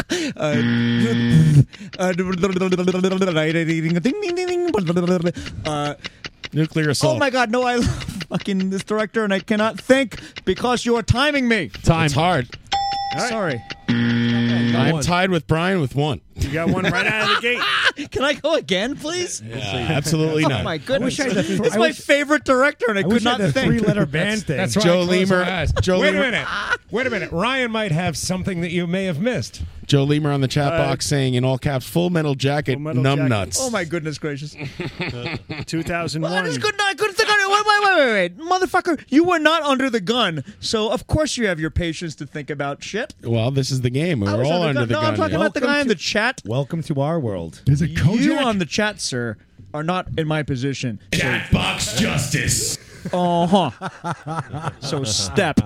Ask Liz Bustamante how that worked out. Oh, they all get all the answers come on, at Liz, home. get off me. Listen, Stephen Soley was in here a couple weeks ago. I know He's a Liz. brilliant man. He got 0. Yeah. Well, They all get the answers again, at home. A brilliant man put under the pressure of the anxiety of the clock does not think clearly. Well, your complaining will earn you 0 points. Okay. Let's go while we're young. All right, Hairdo, you're next. I'm ready, Chief. Let's do this. In 20 seconds, name as many of the 12 original Star Wars figures as you can. This is bullshit. Go. C-3PO, Princess Leia, Luke Skywalker, Han Solo, Chewbacca, Darth Vader, Sand People. Yes. What? Yes. Admiral Tartarkin or whatever his name is. Dan Wilker. General Dan Wilker. Scotty and Rosenfeld. Time. Not bad. You got 7. Because you stole it. It's a hard game. Some of the ones How you come missed. my question is like, who was the president of Siam in 1552? and you ask Hairdo, name Star Wars guys. All you had to do was Bullshit. name football teams and Original 12. You've shot out like 18 answers, only got one Come right. on. How many did you get? Like 7? I got 7. You got 5. You got 7. Some of the ones you missed is in. You got 5. Some of the ones you missed were Jawas That's racist. and R2D2. And Obi-Wan. Oh my goodness! You can't think clearly under the clock. Tell us about Admiral Tarkin, Fran Tarkenton. Fran Tarkentron. Admiral Fran Tarkentron is not correct. What is his name, though? The general or the Admiral Akbar. No, he wasn't part of the original 12. It's a trap. Chatbox Justice. That's Admiral Akbar, yeah. It's a chat. By the way, Admiral Akbar coming in next week. He's a big bass player. Bass player week here at. He was in the Sice Noodles band. He has a funk band on the side. Played bass for Dinosaur Jr., I believe. Here on Bass Player Month at the Barrage.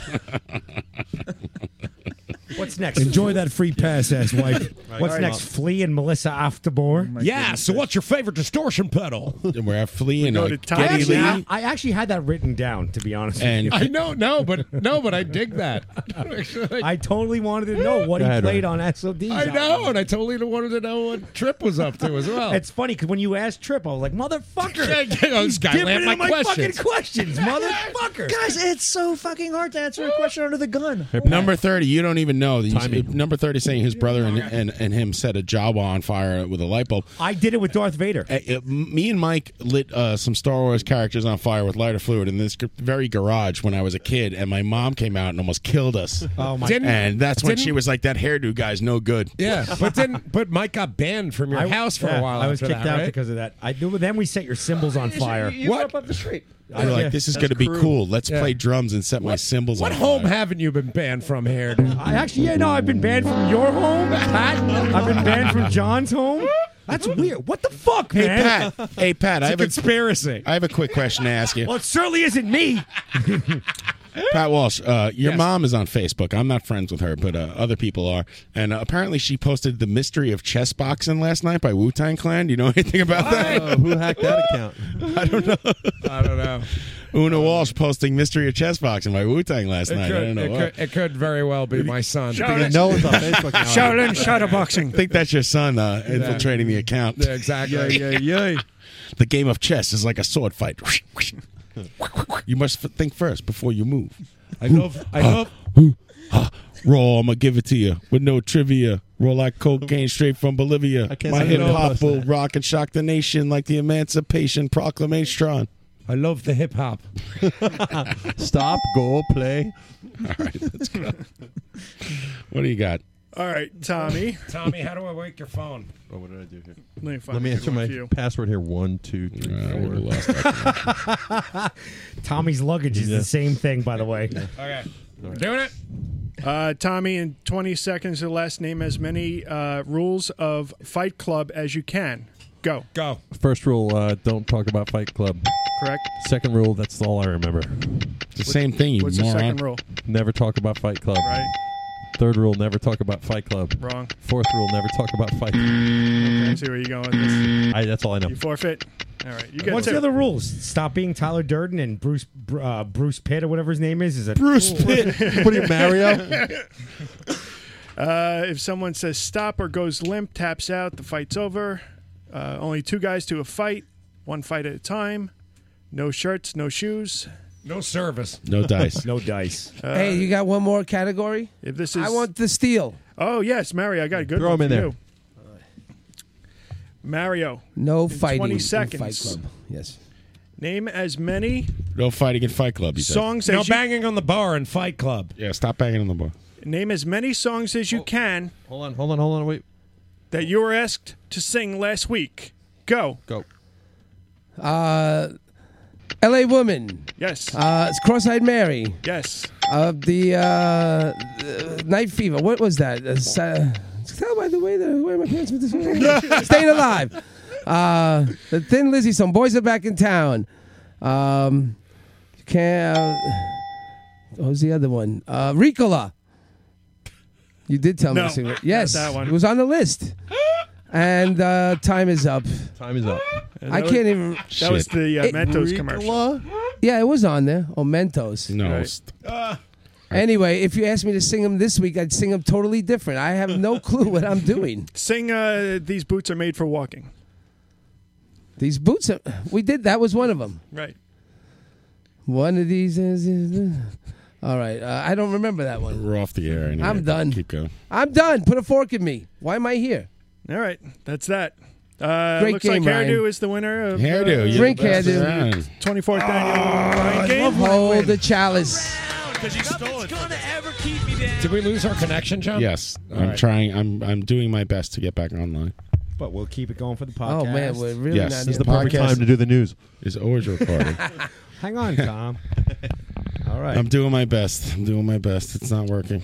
I thought they that your pay card was up or something. That he ran out of credits. No, I don't know. Wait, I might have something here. I think we have something. I'll let you know what I see on my. I got to go anyway. I so think I'm we're back going. on. I think we're back. I'm sorry, everyone. No, that's okay. There we go. Back in. You got something over there? We're back in the New York groove. All right. Back in the Chooch box groove. Back in the Chooch box. All right. The mystery of Chooch box. Want to wrap this up, Tommy? You have a news story for us quickly? We'll do a couple, all right, and that's it. Yeah, let's go. All right. Let's see. I don't know what happened there. Doing my best. All right. This is Tommy Rockstar News. We've got here. This is a Dateline out of Crimea. Okay, as the Ukraine continues to struggle with the Russian influence in its political affairs, Darth Vader, leader of the empire, has thrown his hat into the ring in the country's complex power play. Ukraine's so-called plosives. Put that over the goddamn mic. What? Oh. Power play, pop. There's a lot of P's in this. Put on Sorry, your everyone. microphone I condom. don't know what there. happened. I had to do some things on the fly. Go ahead, Tommy. It's Tommy Rockstar's news. Ukraine's so-called Internet Party has put forward a Star Wars villain as its prime ministerial candidate in Sunday's nationwide parliamentary elections. Yo, I did she it with- sells seashells down by the seashore. I did it with Darth Vader once. She sells other shit too. Oh, it's tough. Want to do it on the moon? Alongside 16 Crumb other crisp. registered candidates, including Chewbacca, Princess Amidala, and Yoda. The Sith Lord is well known in Ukrainian politics, having previously mounted unsuccessful campaigns for mayor of Kiev and Odessa, as well as a rejected bid at Ukraine's presidency in 2014 when he refused to show his face. It's an actual Darth Vader running for president in the Ukraine. Did he really dressed up and took like a debate? No, that's all he does. That's his Breaking bit. news. Tommy Rockstar. I like it.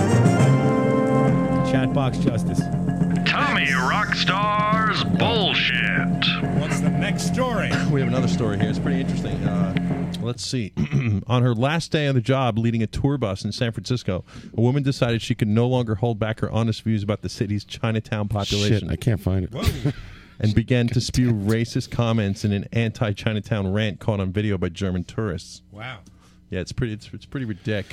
I think we have some audio here. We're gonna pull it up. Cannot find the audio. Shit. That's okay. Wait a second. Give me a second. I'll continue with the story, though. Yes, please do. I love that the rant was captured on an iPhone, which was manufactured in China. In China, exactly. It's not clear if the Germans were among the cheering tour guides, tour guests who apparently thought the guide was making some salient points. Local news stations have picked up the story, but the guide hasn't been identified yet. Basically, this woman lost her shit while she was on top of a double-decker tour bus. Why on the poor bastard could have been on the bottom, so they just kick her out the door at the next stop. Yeah, pretty much. Let's see. Take that, Justice. But that was very eloquent, Michael. Hey, Pat, John, do me a favor, lower mic 4 for me. Okay. You? No, 4. Lower 4. All right. Oh, okay, got it. It's Tommy's mic that buzzes like that. I don't know why. No, it wasn't that. It was here's the rant. Picking up an I echo. can't even get home at night. Fuck your preschools and your little preschoolers making all that noise at 6 in the morning when I was trying to live here. Fuck your salons. Wow. Fuck your little herb gardens. Fuck your little seafood fucking markets with your turtles and your frogs Turtles? inside. Okay, when you come to America, you got to assimilate a little bit. And here in America, we don't eat turtles and frogs. Okay? Wow. We eat But frogs. They got to bring that here to America, okay? There's a limit, okay? You got to assimilate a little bit, Chinatown. Fuck your laundry hanging out the windows. Fuck your 3 or 4 people inside each one of your little SROs. Okay? Fuck your noise. Fuck your parades. Fuck your dragons. Fuck this shit. Fuck Chinatown, okay? Smash, smash. Listen, she tries to explain that she's not racist. SRO opening up for a SOD next week. Tail and your fucking ginseng. Fuck your little hair salons where nobody in there knows how to fucking speak English. She's Fuck really this mixing bullshit. up Fuck your all the Chinatown Asians. gates. Fuck your little BART stop that you're building here, which is fucking up traffic for the entire neighborhood. Okay? Fuck your Chinatown gates. Fuck your jade. Nobody wears jade anymore. Fuck your knockoff ass purses and your knockoff ass fucking suitcases and your t-shirts. Fuck you. Somebody's Fuck you, why Chinatown. doesn't this window open a All little right. bigger? Wow, she's Not really only- wound up. okay. We have a Chinatown in my hometown of Los Angeles that is way cleaner, way better restaurants, not as many people. I was gonna start this making is a fun of her. I was horrible place gonna to say live. exactly If you are what she just said. considering moving to San Francisco, although this is the cheapest neighborhood, do not live here. I have learned my lesson. These people wake you up at 6 in the morning. They make all this goddamn noise all the time. Okay, there's Yeah, they get up and go to touring work. out here. Okay, you can't see it now, but during the day, just to walk down these streets is like shoulder-to-shoulder traffic. It is ridiculous. Shoulder-to-shoulder Okay? traffic. Fuck Chinatown. It's bumper to bumper, you idiot. She's got a whole bunch of people behind her there Chat screaming, bus fuck justice. That was interesting. Joe Lemer on the chat box saying, Double-decker bus justice. Most hateful slam poem I've ever heard. Wasn't that the Def Comedy Poetry Jam? I think that was the guy who's L. Ron Hubbard's grandson with his slam poetry. I'll do one more. Jeez. Let's One see, more and- story. I heard that. We got to go. It's 11:12. Thank you, everybody, for listening. 23 years after The Simpsons introduced the Springfield Mafia, actor Frank Severo has filed a $250 million lawsuit. $250? I thought it was 100. For up-to-the-minute, late-breaking nationwide news coverage, turn on your TV. So, listen now to a what's bunch his of drunken chance? buffoons This is goof on amazing. I shit. have a Listen photo. to Live from the Barrage every Friday at 8 p.m. on Livestream.com. Thank you. Thank you, Elliot Tartron. Frank Severo has filed a $250 million lawsuit against Fox Television Studios. Oh, this guy. Yeah, for basing one of the three animated wise guys on his Goodfellas character, Frankie Carbone. You know, this idiot, the best part about this whole story is that he goes, I spent years crafting this character, right? So you know Louis from The Simpsons. So this Frankie Carbone is the guy, make that coffee to go. I'm gonna get the fuck out of here. Okay. I heard he sleeps with the fishes. He spent years crafting this character, and he goes, I based it upon myself. So the character that you base it upon, you're admitting that you're a complete dummy because your character's a fucking moron. Silvera claims that in 1989 he lived in Sherman Oaks apartment next door to the writers of The Simpsons. Now that's Italian. And that Simpsons producer James L. Brooks was, quote, highly aware of who he was and claims that the Simpsons character Louis is based on his character. During this time, both writers knew who Silvera was, and they each saw each other every day, the complaint alleges. Stay forte. I can't believe it took him. I can't believe it took him this long to figure it out, though. I know. He was in The Godfather too. Remember when him and Robert De Niro go to the movie theater to the play to watch? He's this the girl? fool that gets frozen in the truck in Yes. Goodfellas, right? Yes, he is. Yep. The character Louis appeared in 16 Simpsons episodes, the first in 1991. According to the complaint, Fox long-running series has grossed $12 billion from several revenue streams, inclling video games. Isn't it obvious that that's covered under parody? Yeah, totally. Yes, this guy's suing for $250 million. And then I have $250 million. Super quick. Maybe he's got a lot of student loans to pay off. Listen, this he guy's seems gonna get very educated. thrown out of court faster than fucking De Niro lost his mind. I got one last quick one that's barrage relevant. Pizza Super contest short. now this. Speaking of pizza, Ma che cazzo è che sto 27 pezza? I went in. I hear Kasuga in the back. this is actually... Shut up.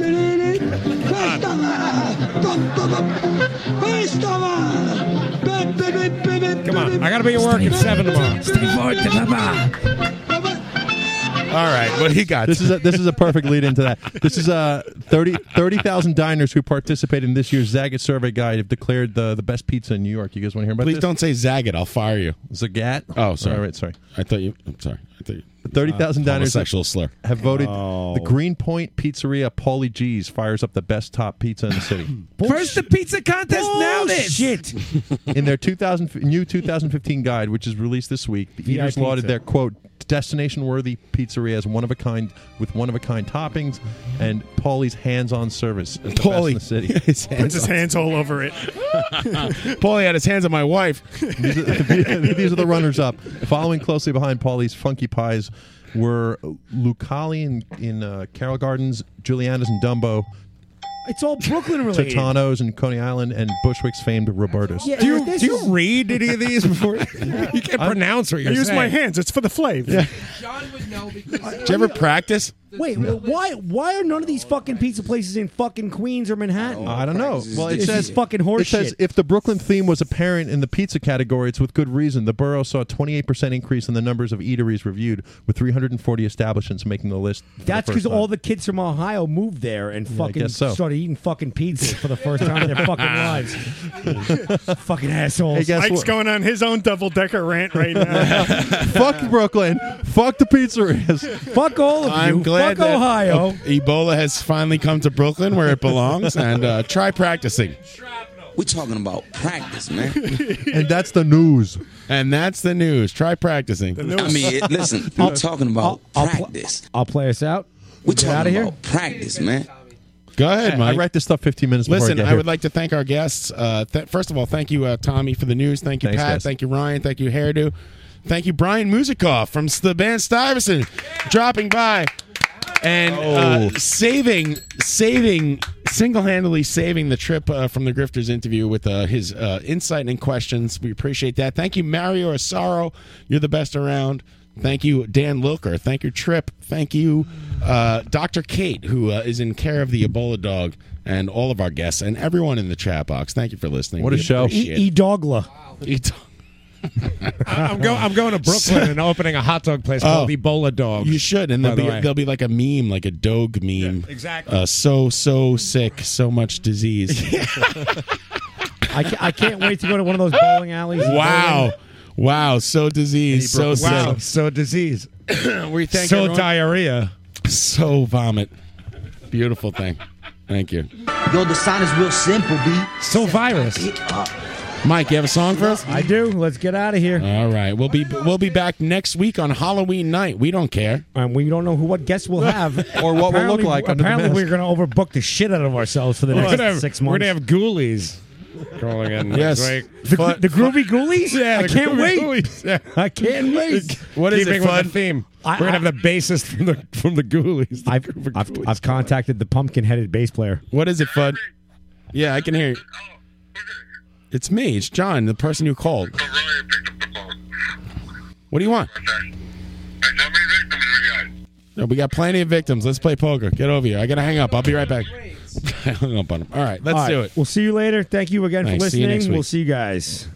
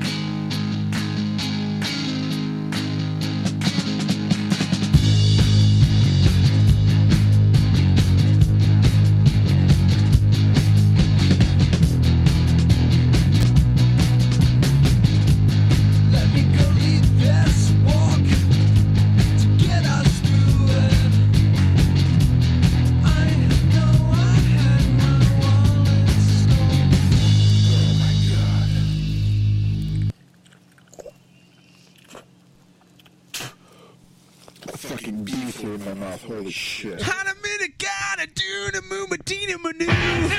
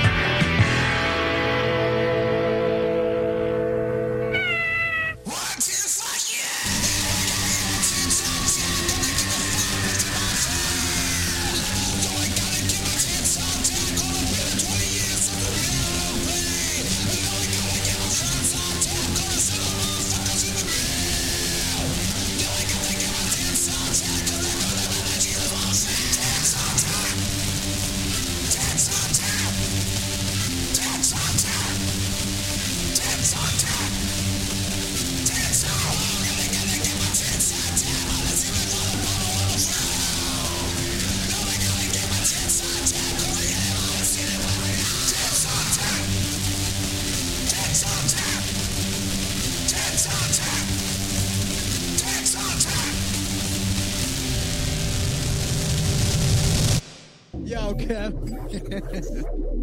See it, Catch Club.